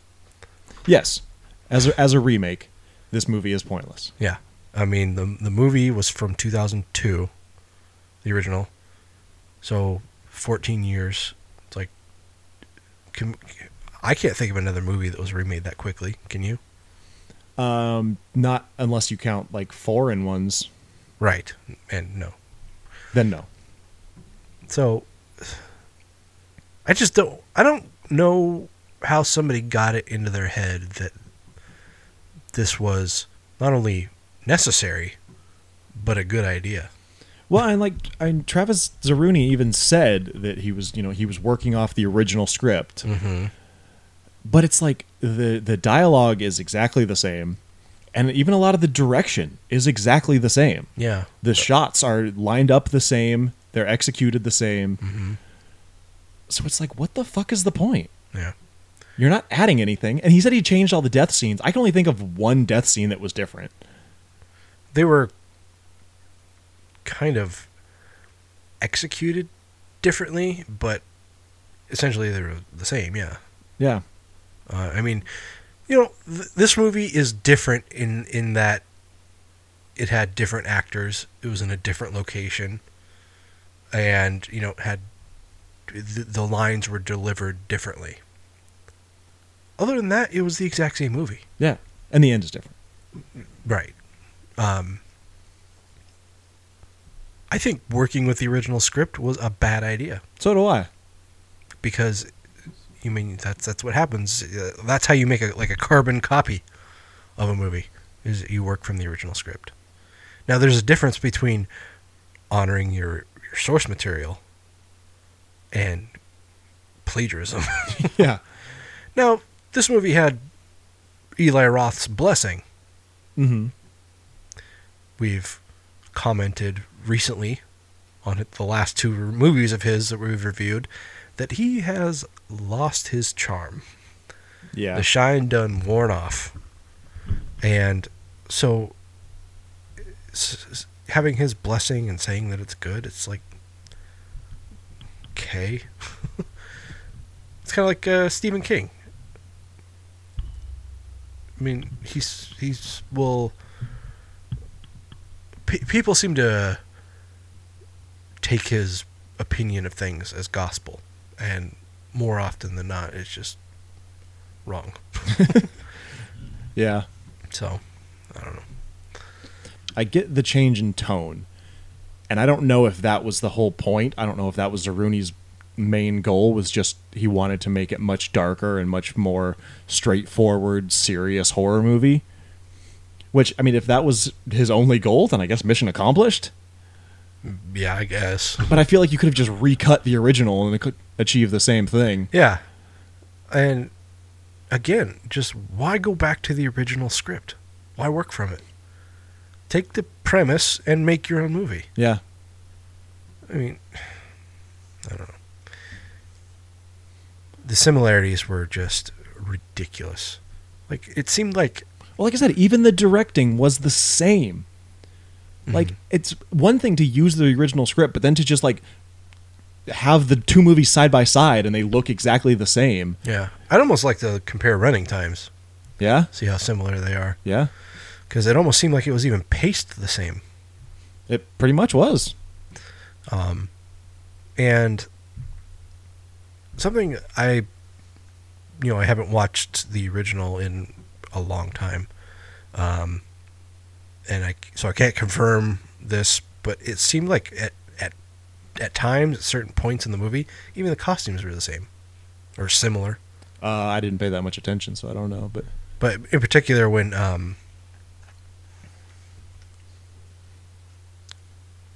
Paul, when Karen is starting to go to shit, and they got her locked up in that little shed. Yeah. It seemed like she was wearing like the same thing that Jordan Ladd was wearing. That's very possible. And again, I haven't seen the original in a while, so I could be wrong on that, but that's sure the way it seemed. Yeah. And I felt like the effects weren't a big enough jump up to make it worth it. No. I mean, there was... Like, specifically the leg shaving scene, I felt like there was a shit ton more blood. Yeah. But the effect itself was less effective. Yeah. Yeah, I totally agree. And that's something I thought when I watched the movie. Like, even though I haven't seen the original in a while, that's one scene in particular that really sticks out in my mind. That sticks out for most people, yeah. And I remember that being just literally stomach turning. Mm-hmm. Like, made me want to throw up. And that doesn't happen to me often. I mean, I rewatched it before I watched the remake. Did you? Yeah, and like even watching it again at 32 years old, that scene I was just like, ooh. Mm-hmm. But then in the remake, it was just like she's just shaving, and then all of a sudden there's just blood just everywhere. Yeah. And it was like, well, you didn't even really show any of the good stuff. Right. I mean, the original was awesome. The effects were done so well.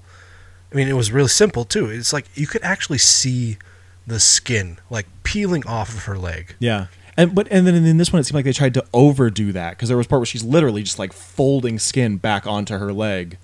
I missed that part. Oh, yeah. Or don't remember it or something. Yeah, there's a part where she's literally like holding a chunk of skin and trying to like put it back on her leg. Huh.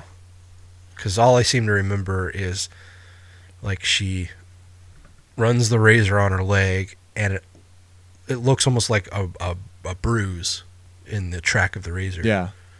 And that's all I really remember. And then it like seemed like it kind of like montaged almost. A little bit, where yeah. just like, you know, quick cuts. Yeah. And that was one of those quick cuts where she just had, but like it didn't look like there was anything gross underneath.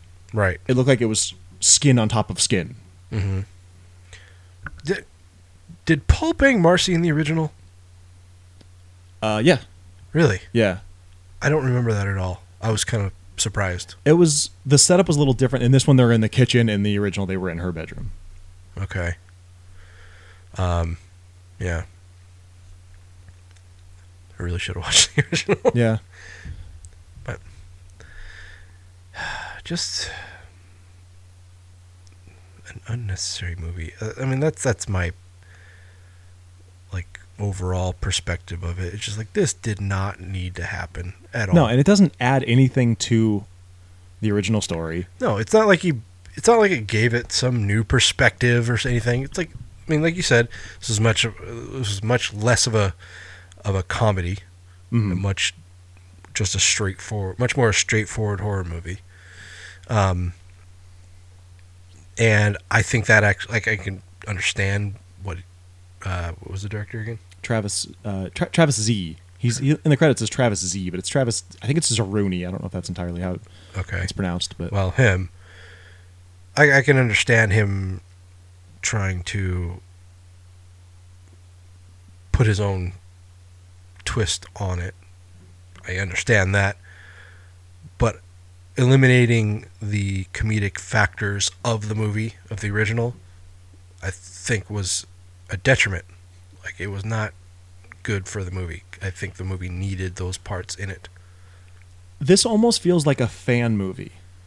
Yeah. Like it's somebody got a bunch of their friends and they're like, let's just do a shot-for-shot remake of Cabin Fever. That would be fun. Yeah, definitely. Yeah, I could. But it feels like they didn't get any of the comedy.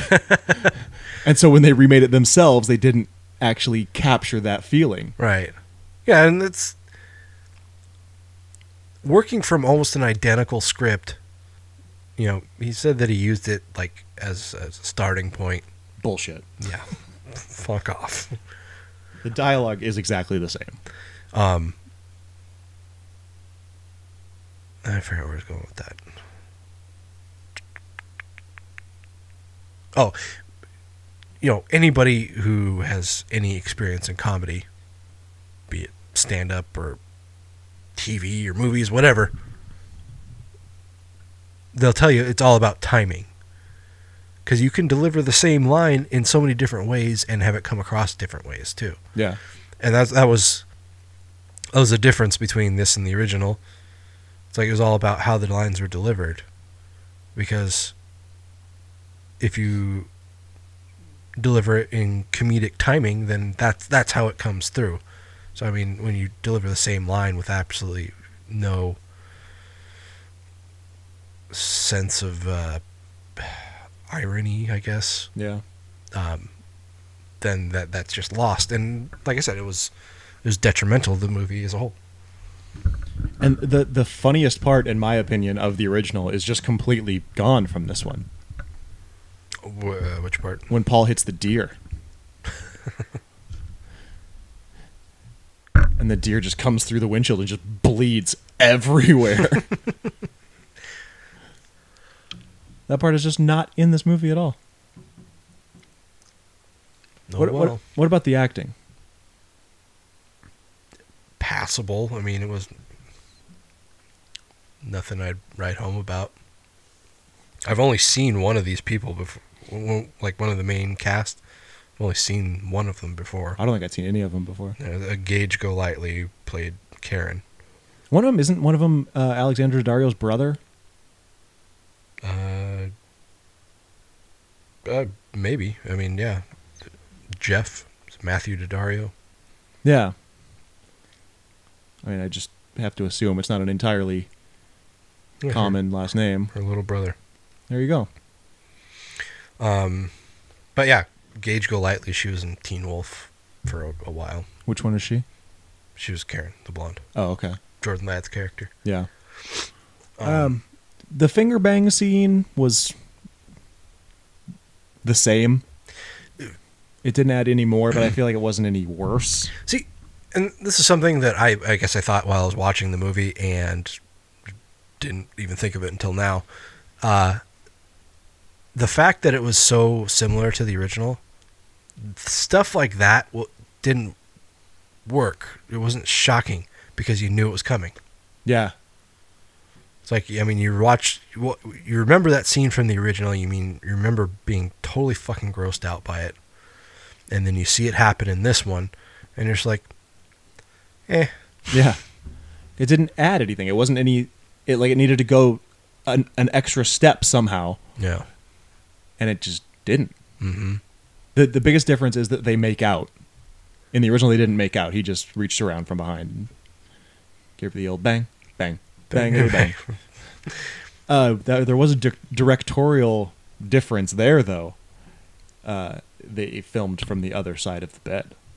Oh. Yeah. Nailed it. Nobody saw that coming. Now, that's the Travis Z stamp right there. This is kind of inconsequential, but I remember them being in a like an actual cabin in the original. This one was more of like a,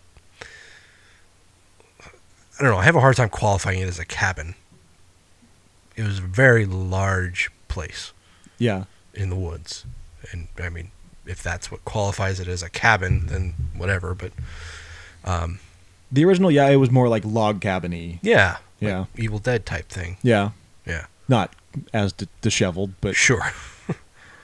Because who the fuck would go in there? Right. I would get my money back immediately. Mm-hmm. Yeah, the acting I felt was like it was fine, but it was definitely better in the original. Yeah. And I mean, like I said, that shop owner, whoever he was, the little kid's dad, like I can't even describe how bad he was. Like it stood out like a sore thumb. Yeah. I keep trying to like detail how bad he was, but I just keep coming back. He's just so bad. And I'm wondering what the decision to put the kid in the bunny mask was. The only bunny in the original is when Paul goes to the hospital. He's so out of his mind, feverish, that he sees a guy in a bunny costume like in one of the other rooms. Mm-hmm. Which was weird then, but I don't know, it must have been just a play on that, I guess, or a callback or homage. And Dennis, every time, like we talked about how the dog's name was Pancakes, Mm-hmm. and Dennis, every time he bites somebody, he says pancakes. Yeah. What is the deal with the pancakes? I don't know. I mean, pancakes are delicious, but yeah. But what's the significance? Yeah, but why? I don't know. Pee-wee Herman. And then I thought the end was worse. I thought the ending to the original was better. Yeah. This was... Oh, and then the part after the credits. Oh, I didn't see that. Or not after the... Well, it was like during the credits. Oh, yeah. What the fuck was that? That's a sequel, is what that is. Which made me think, they made this whole fucking movie just to set that up. I can't believe I almost forgot about that. Yeah, I completely forgot about it. That was the first thing I thought as soon as I saw that. I was like, they just made this whole fucking movie just to set up another one. That's pretty ambitious. Well, not ambitious, but presumptuous. Yeah. Of course, I mean, they probably made this one for fucking pennies. Probably. They didn't have to pay anybody to write it or direct it. Burned. Travis Z is so burned right now. He's all like, ooh. I gotta get some aloe vera. Yeah. I don't know. I'm kind of done with this. Are you? Yes. All right. And pizza's here, so we're gonna go ahead and pause this and eat some fucking pizza, and then we'll come back. Okay, we ended abruptly there. I don't remember exactly where we left off, except that we were about to do ratings. We left off at pizza. Right. We ate pizza. That's why there was a break. Pizza was more important than you guys. Pizza is more important than a lot of things. Yes. Anyway, so ratings. You go first. I'm a little torn. Okay, well, like I've said throughout the review, this movie was just so unneeded. It didn't offer anything new, and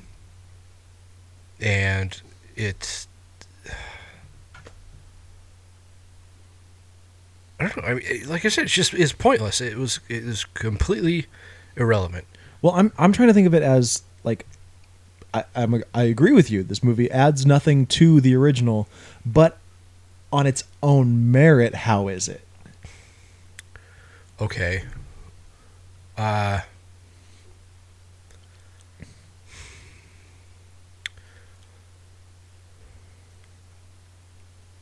it's so hard to separate the two. It really is. That's where I'm having trouble.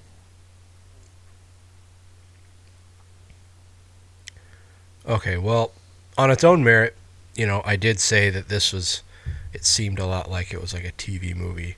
You referred to it as like a fan movie.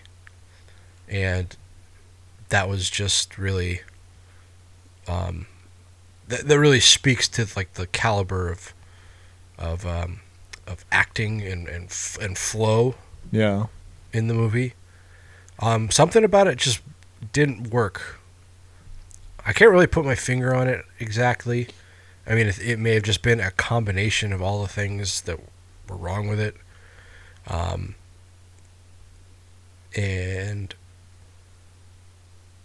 I don't know. I mean, I don't think I'd ever watch this again. No, I don't think I would either. It's a disposable movie. Yeah. I'd rather watch the original. Yeah, exactly. But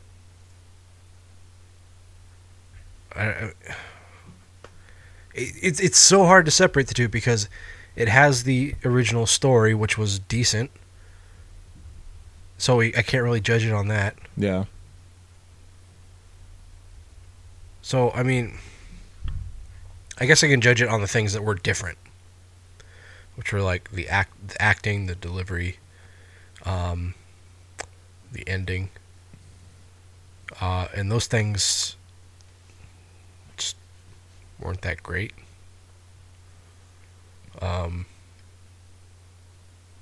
This, trying to separate the two, but referring to the original, so where it had that comedic timing at times. Mm-hmm. This one just didn't have it, and it's like it left things feeling kind of flat. Like, I mean, that's what a movie should do. It should make you go like this. Yeah. And the whole movie was just straight. I mean, like, making hand motions. It should make your emotion level go up and down. And I mean, that's what makes... Right into the microphone. Yep.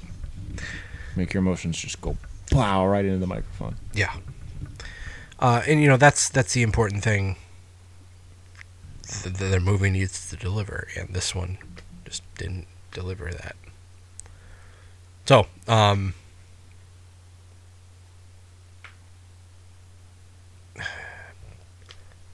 4, I think. I think that's where I'm leaning too. Like on its own, it's not a terrible movie. No. Like you said, it's still a good story, and it's the effects are still good. They don't add anything to the original, but they're still good. The acting is okay. It's not great. I would argue that it's not as good as the original. No. And yeah, the movie just kind of, I don't know. If you're a fan of the original, there's nothing new here. And there's nothing that this movie's going to do for you to make you think any different than the original, good or bad. So Yeah, I think I'm going to match you, and I'm going to say 4 as well. All right. Well, next up, we got a movie that just came out here a couple weeks ago. Just more recently than that. May have just been a week ago. Okay. Well, it's in theaters currently, and it's called The Witch.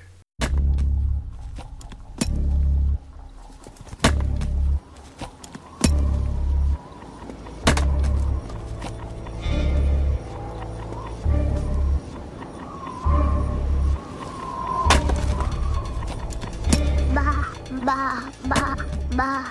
Like Philip Sif, you are wicked. Does he really speak to thee?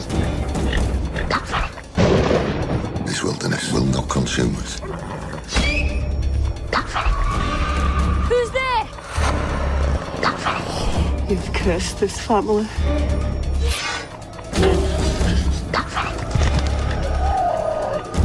This is witchcraft. She plays a curse on me! Why have you turned against me? I saw it. Your reign of evil! It's not safe, not with them!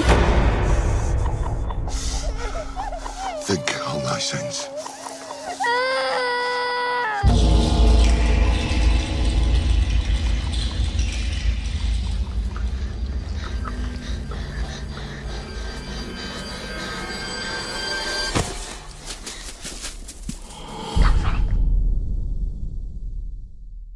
All right, so The Witch, it's a period piece. It takes place in 17th century, early 17th century, somewhere in New England. I don't think it says specifically. I don't think so. Yeah. But this takes place a good 40 years, I think, before the Salem witch trials. And before, the colonies basically just went witch crazy. It's a story about a family who lives in one of these. They refer to it as a plantation, but it's like a village. Yeah.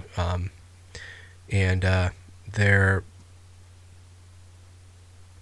ostracized, I guess, because the father, William, and I guess the mother too, Catherine, are so devout in their faith that they find the leadership of their village to be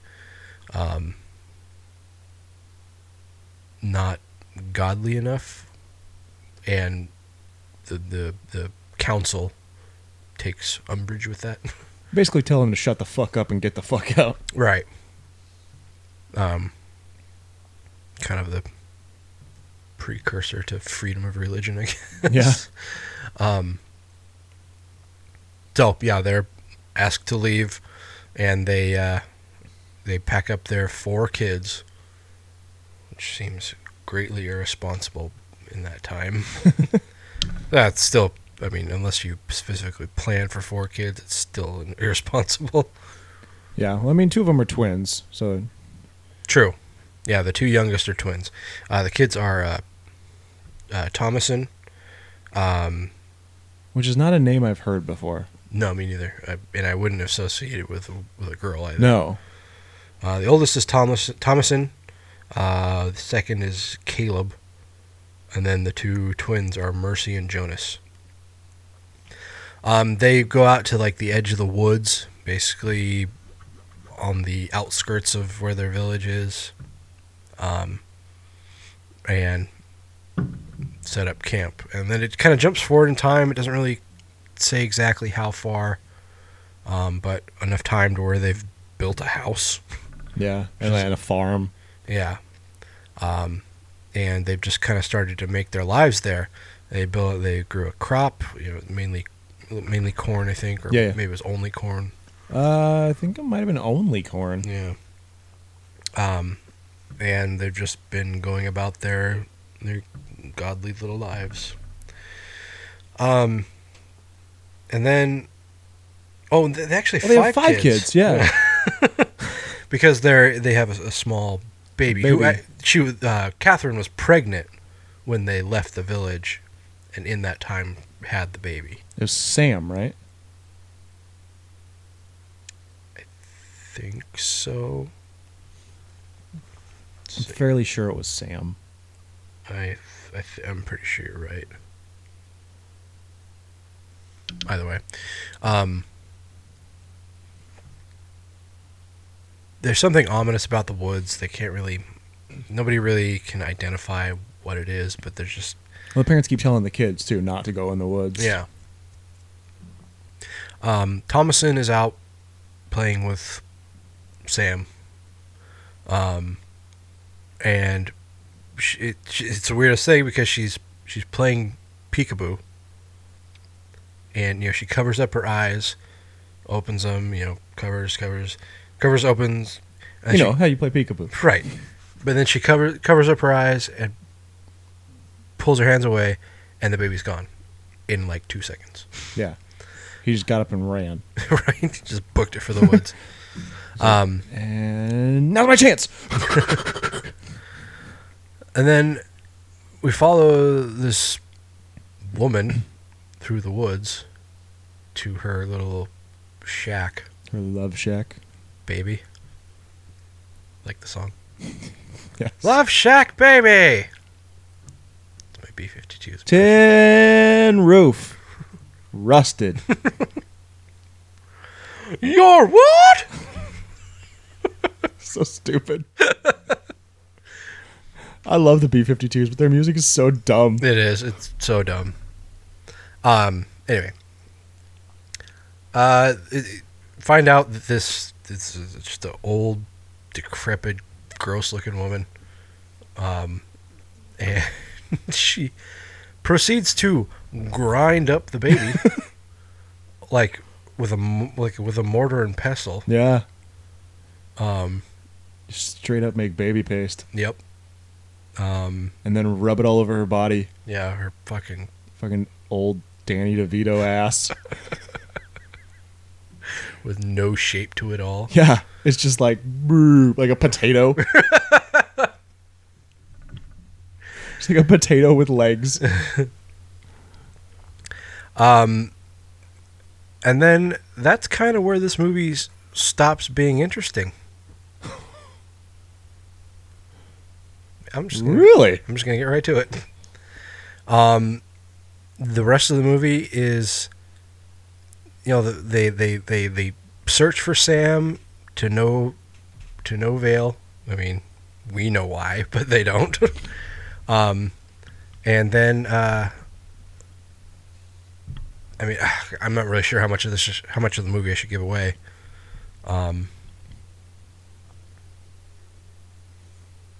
The middle child, Caleb, is possessed by the witch, or infected. Yeah, I guess so, for lack of a better word. Yeah. And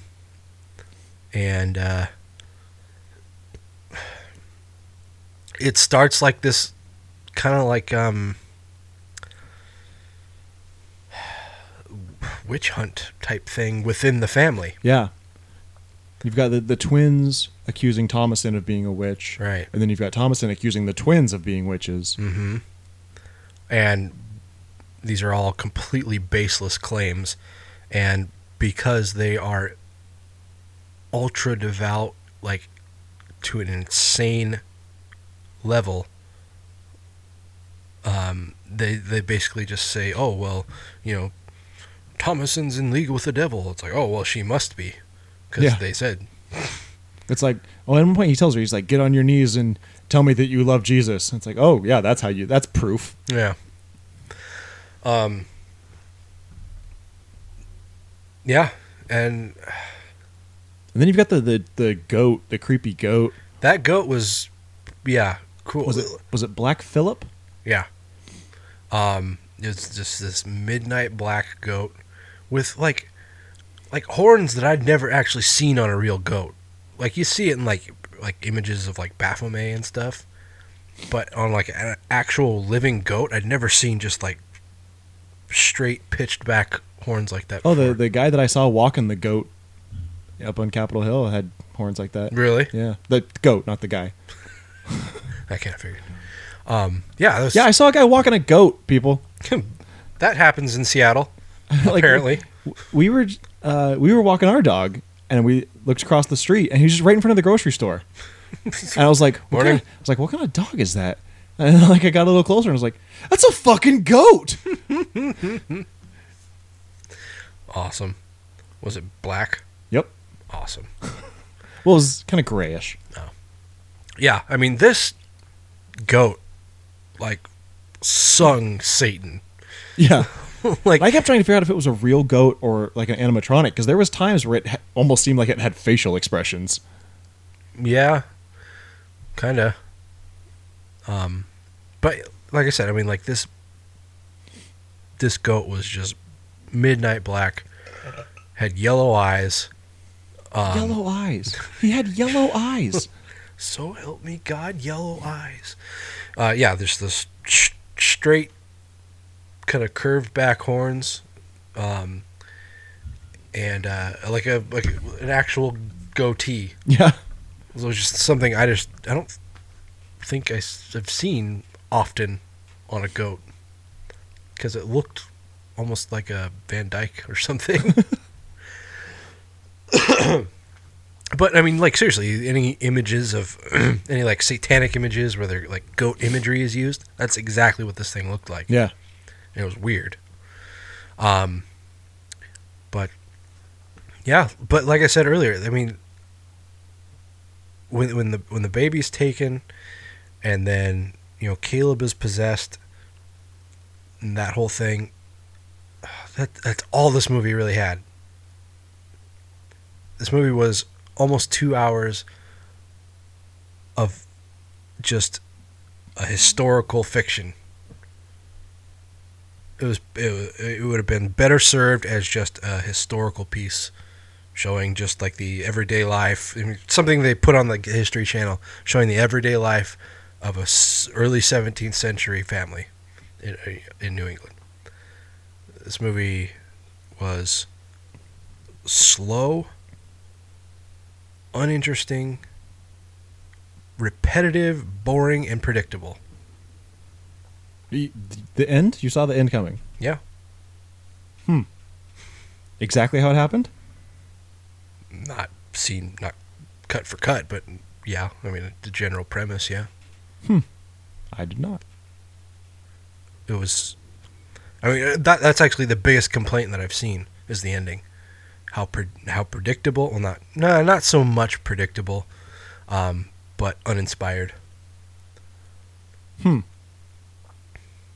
I was bored to death with this movie. I was falling asleep in my theater chair.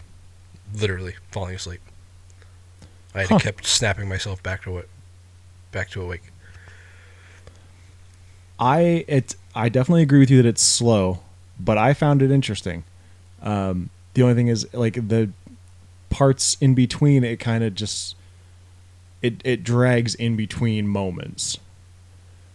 But one thing that I found really interesting is that the main character is Thomasin. Yeah.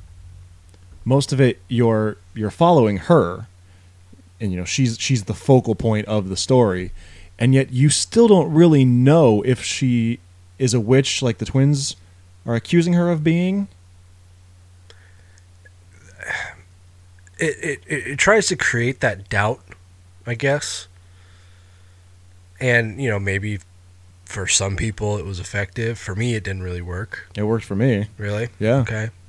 Well, maybe different strokes, but yeah, for me, it's just like, well, I never really thought she was a witch. I mean, the suggestion that she was is just like, and maybe it's because I am so far removed from anything religious that I just don't capture that feel that it was delivering, like a kind of theological fear of things evil I don't subscribe to that kind of shit. Neither do I, though. Well, sure, yeah. And I'm not necessarily saying that this is at all related to your opinion or how you think about it, but it's like you definitely have members of your family that are far more religious. True. As where I don't. I mean, like I have family that are Catholics, but you know, for most of my childhood, I didn't spend a lot of time with them. Well, most of my formative years. Yeah. And so I just didn't really have that connection even though like you didn't pick up their beliefs. Yeah. But you were around that kind of stuff. And just I don't know. But like I said, I'm just speculating. It may not be true at all, but for me, it's just I don't know. I thought that it did a good job of creating this mystique of, is Thomasin a witch? Are the twins witches? Is one of the twins a witch? Is no one a witch? Which, I mean, obviously, from the beginning, we know there is a witch. Sure, yeah. And that was the thing for me. It's like I did after that part. I kept wondering when we were going to see her again. Exactly. The movie's called The Witch, and the witch is in the movie for 5 minutes, maybe. I feel like they probably would have been more successful if they hadn't had that opening scene, because then there would be more mystique about who took Sam. Yeah, sure. It's I guess it's kind of misdirecting a little bit because it does present you with this witch person. Yeah.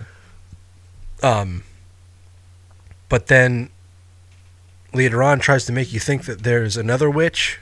Right, which is I don't understand. Completely out of left someone field. Like possessed? Are there multiple witches? It's a little thin connection there. Yeah.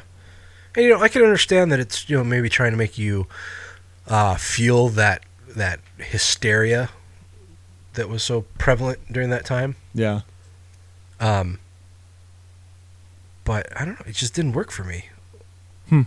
Because the assumptions that these people made, for me, it's just like, what? Where did that come from? Well, yeah, but that was also, I mean, if you are familiar with the witch trials and stuff, that's what happened. No, and I understand that. But if you're going to incorporate actual supernatural forces like witches and the devil and things like that, you need to focus on that and not do this speculative shit.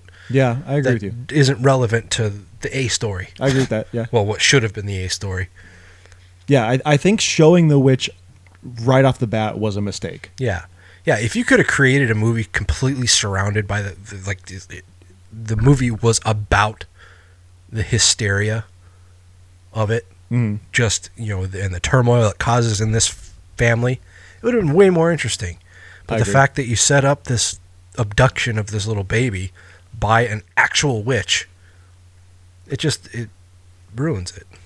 Well, yeah, and then because you got them all pointing fingers at each other, saying he's the witch, she's the witch, they're the witch, but the whole time you're going, no, none of them are the witch, right? Because you already know. Yeah. So it's just dumb. People are saying that this is like a step for horror, and it's not at all. I found it creepy. It's not scary. The difference in my mind being scary is like there's something around the corner. Creepy is like there's something in your soul. Sure. So this movie is creepy. It kind of gives you this icky feeling inside you. And I'm sure for people who are more religious, it does strike much, much harder. Yeah, I can imagine. I did find the people hard to understand. Yes, that was another... And not just the way they spoke, like their voices. Yeah, especially William, the dad. Yeah, he had a really deep voice. Yeah, and a very thick accent. And a very big beard. He did have a big beard. Because like the beard was like blocking the words from coming out of his mouth. Yeah, that's a complaint that I had.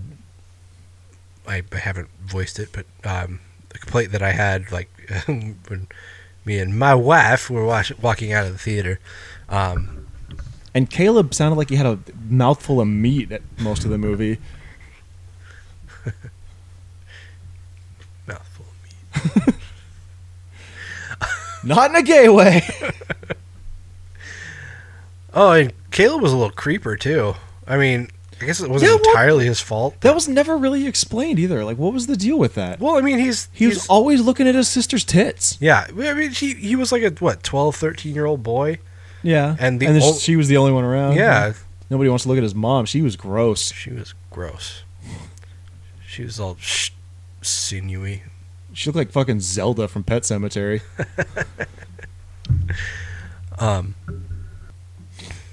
Yeah. Yeah, he just stared at his sister's tits all day, and we never got to see him. I don't think she's old enough. We saw her ass. Did you though?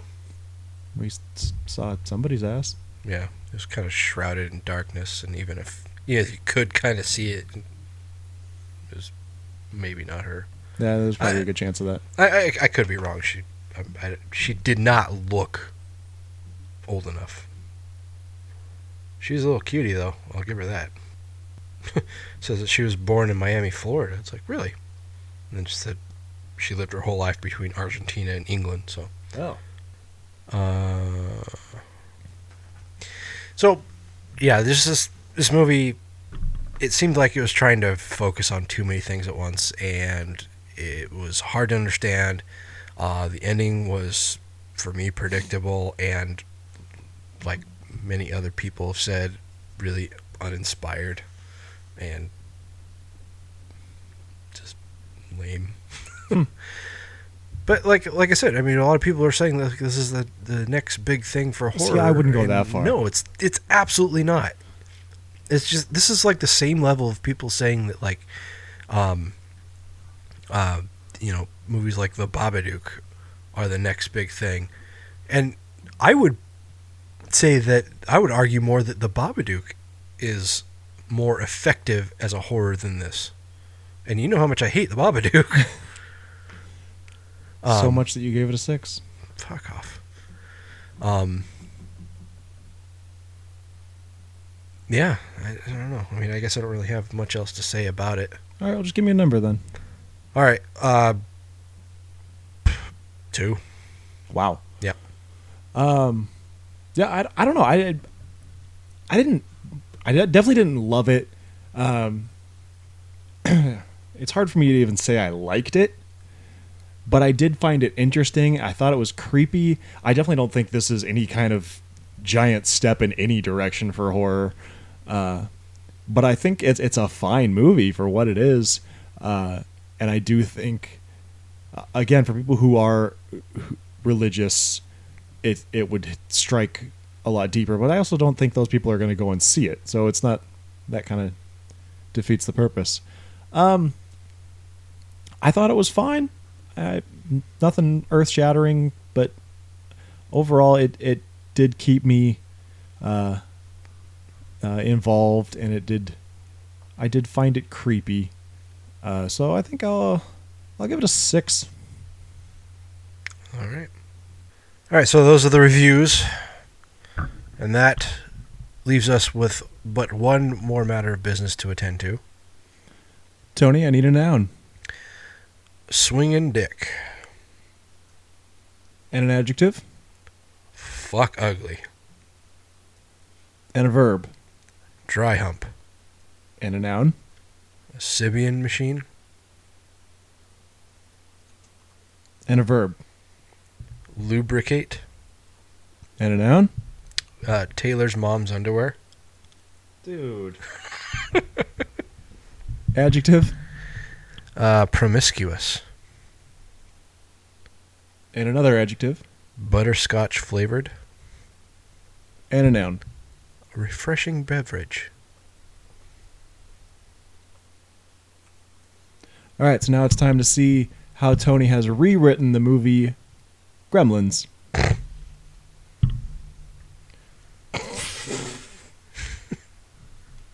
Just right off the bat. Don't expose him to swinging dick. Don't ever get him fuck ugly. And don't ever, ever dry hump him after midnight. Yes. Seeking a unique gift for his son, a Sibian machine inventor purchases a cute... This is going so well. purchases a cute, fuzzy little mogwai from a Chinatown shopkeeper's grandson, who dispenses the above-mentioned warning before closing the deal. Meanwhile, young bank clerk Billy Peltzer must lubricate such antagonists as rich bitch Mrs. Deagle and priggish Gerald while pursuing Taylor's mom's underwear with Kate.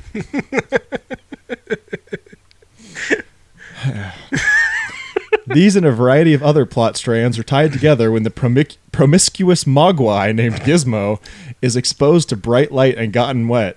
In short order, the town is invaded by butterscotch-flavored, predatory gremlins who lay waste to everything in sight as Billy and Kate try to contain the refreshing beverage. That went pretty well. That was a pretty good one. Those 3 rules, those are the new 3 rules.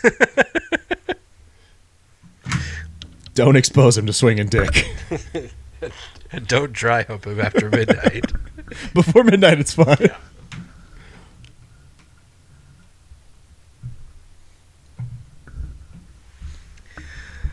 All right, so that's going to do it for this show.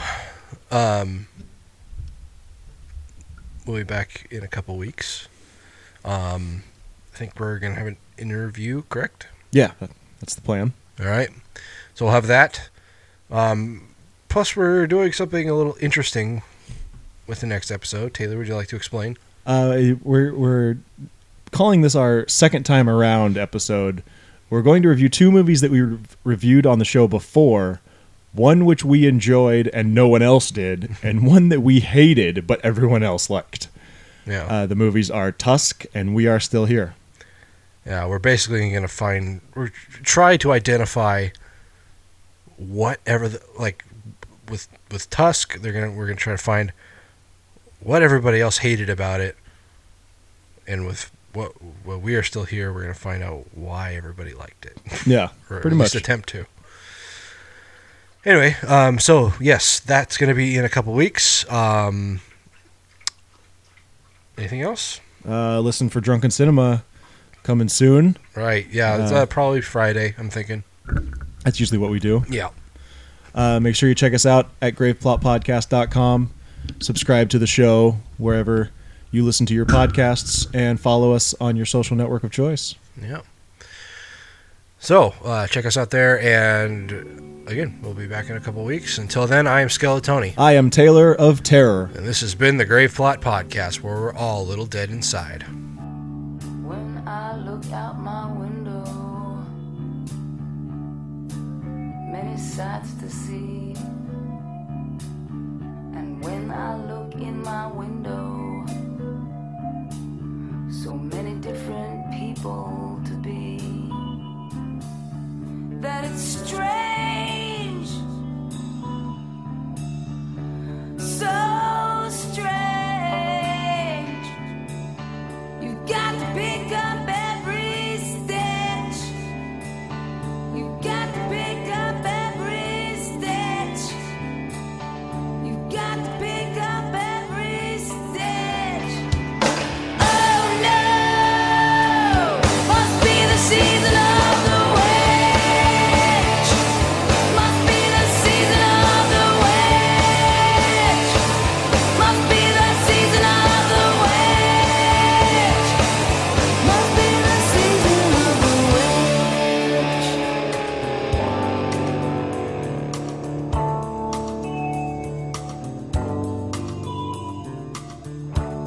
When I look over my shoulder, what do you think I see? Some old soul look over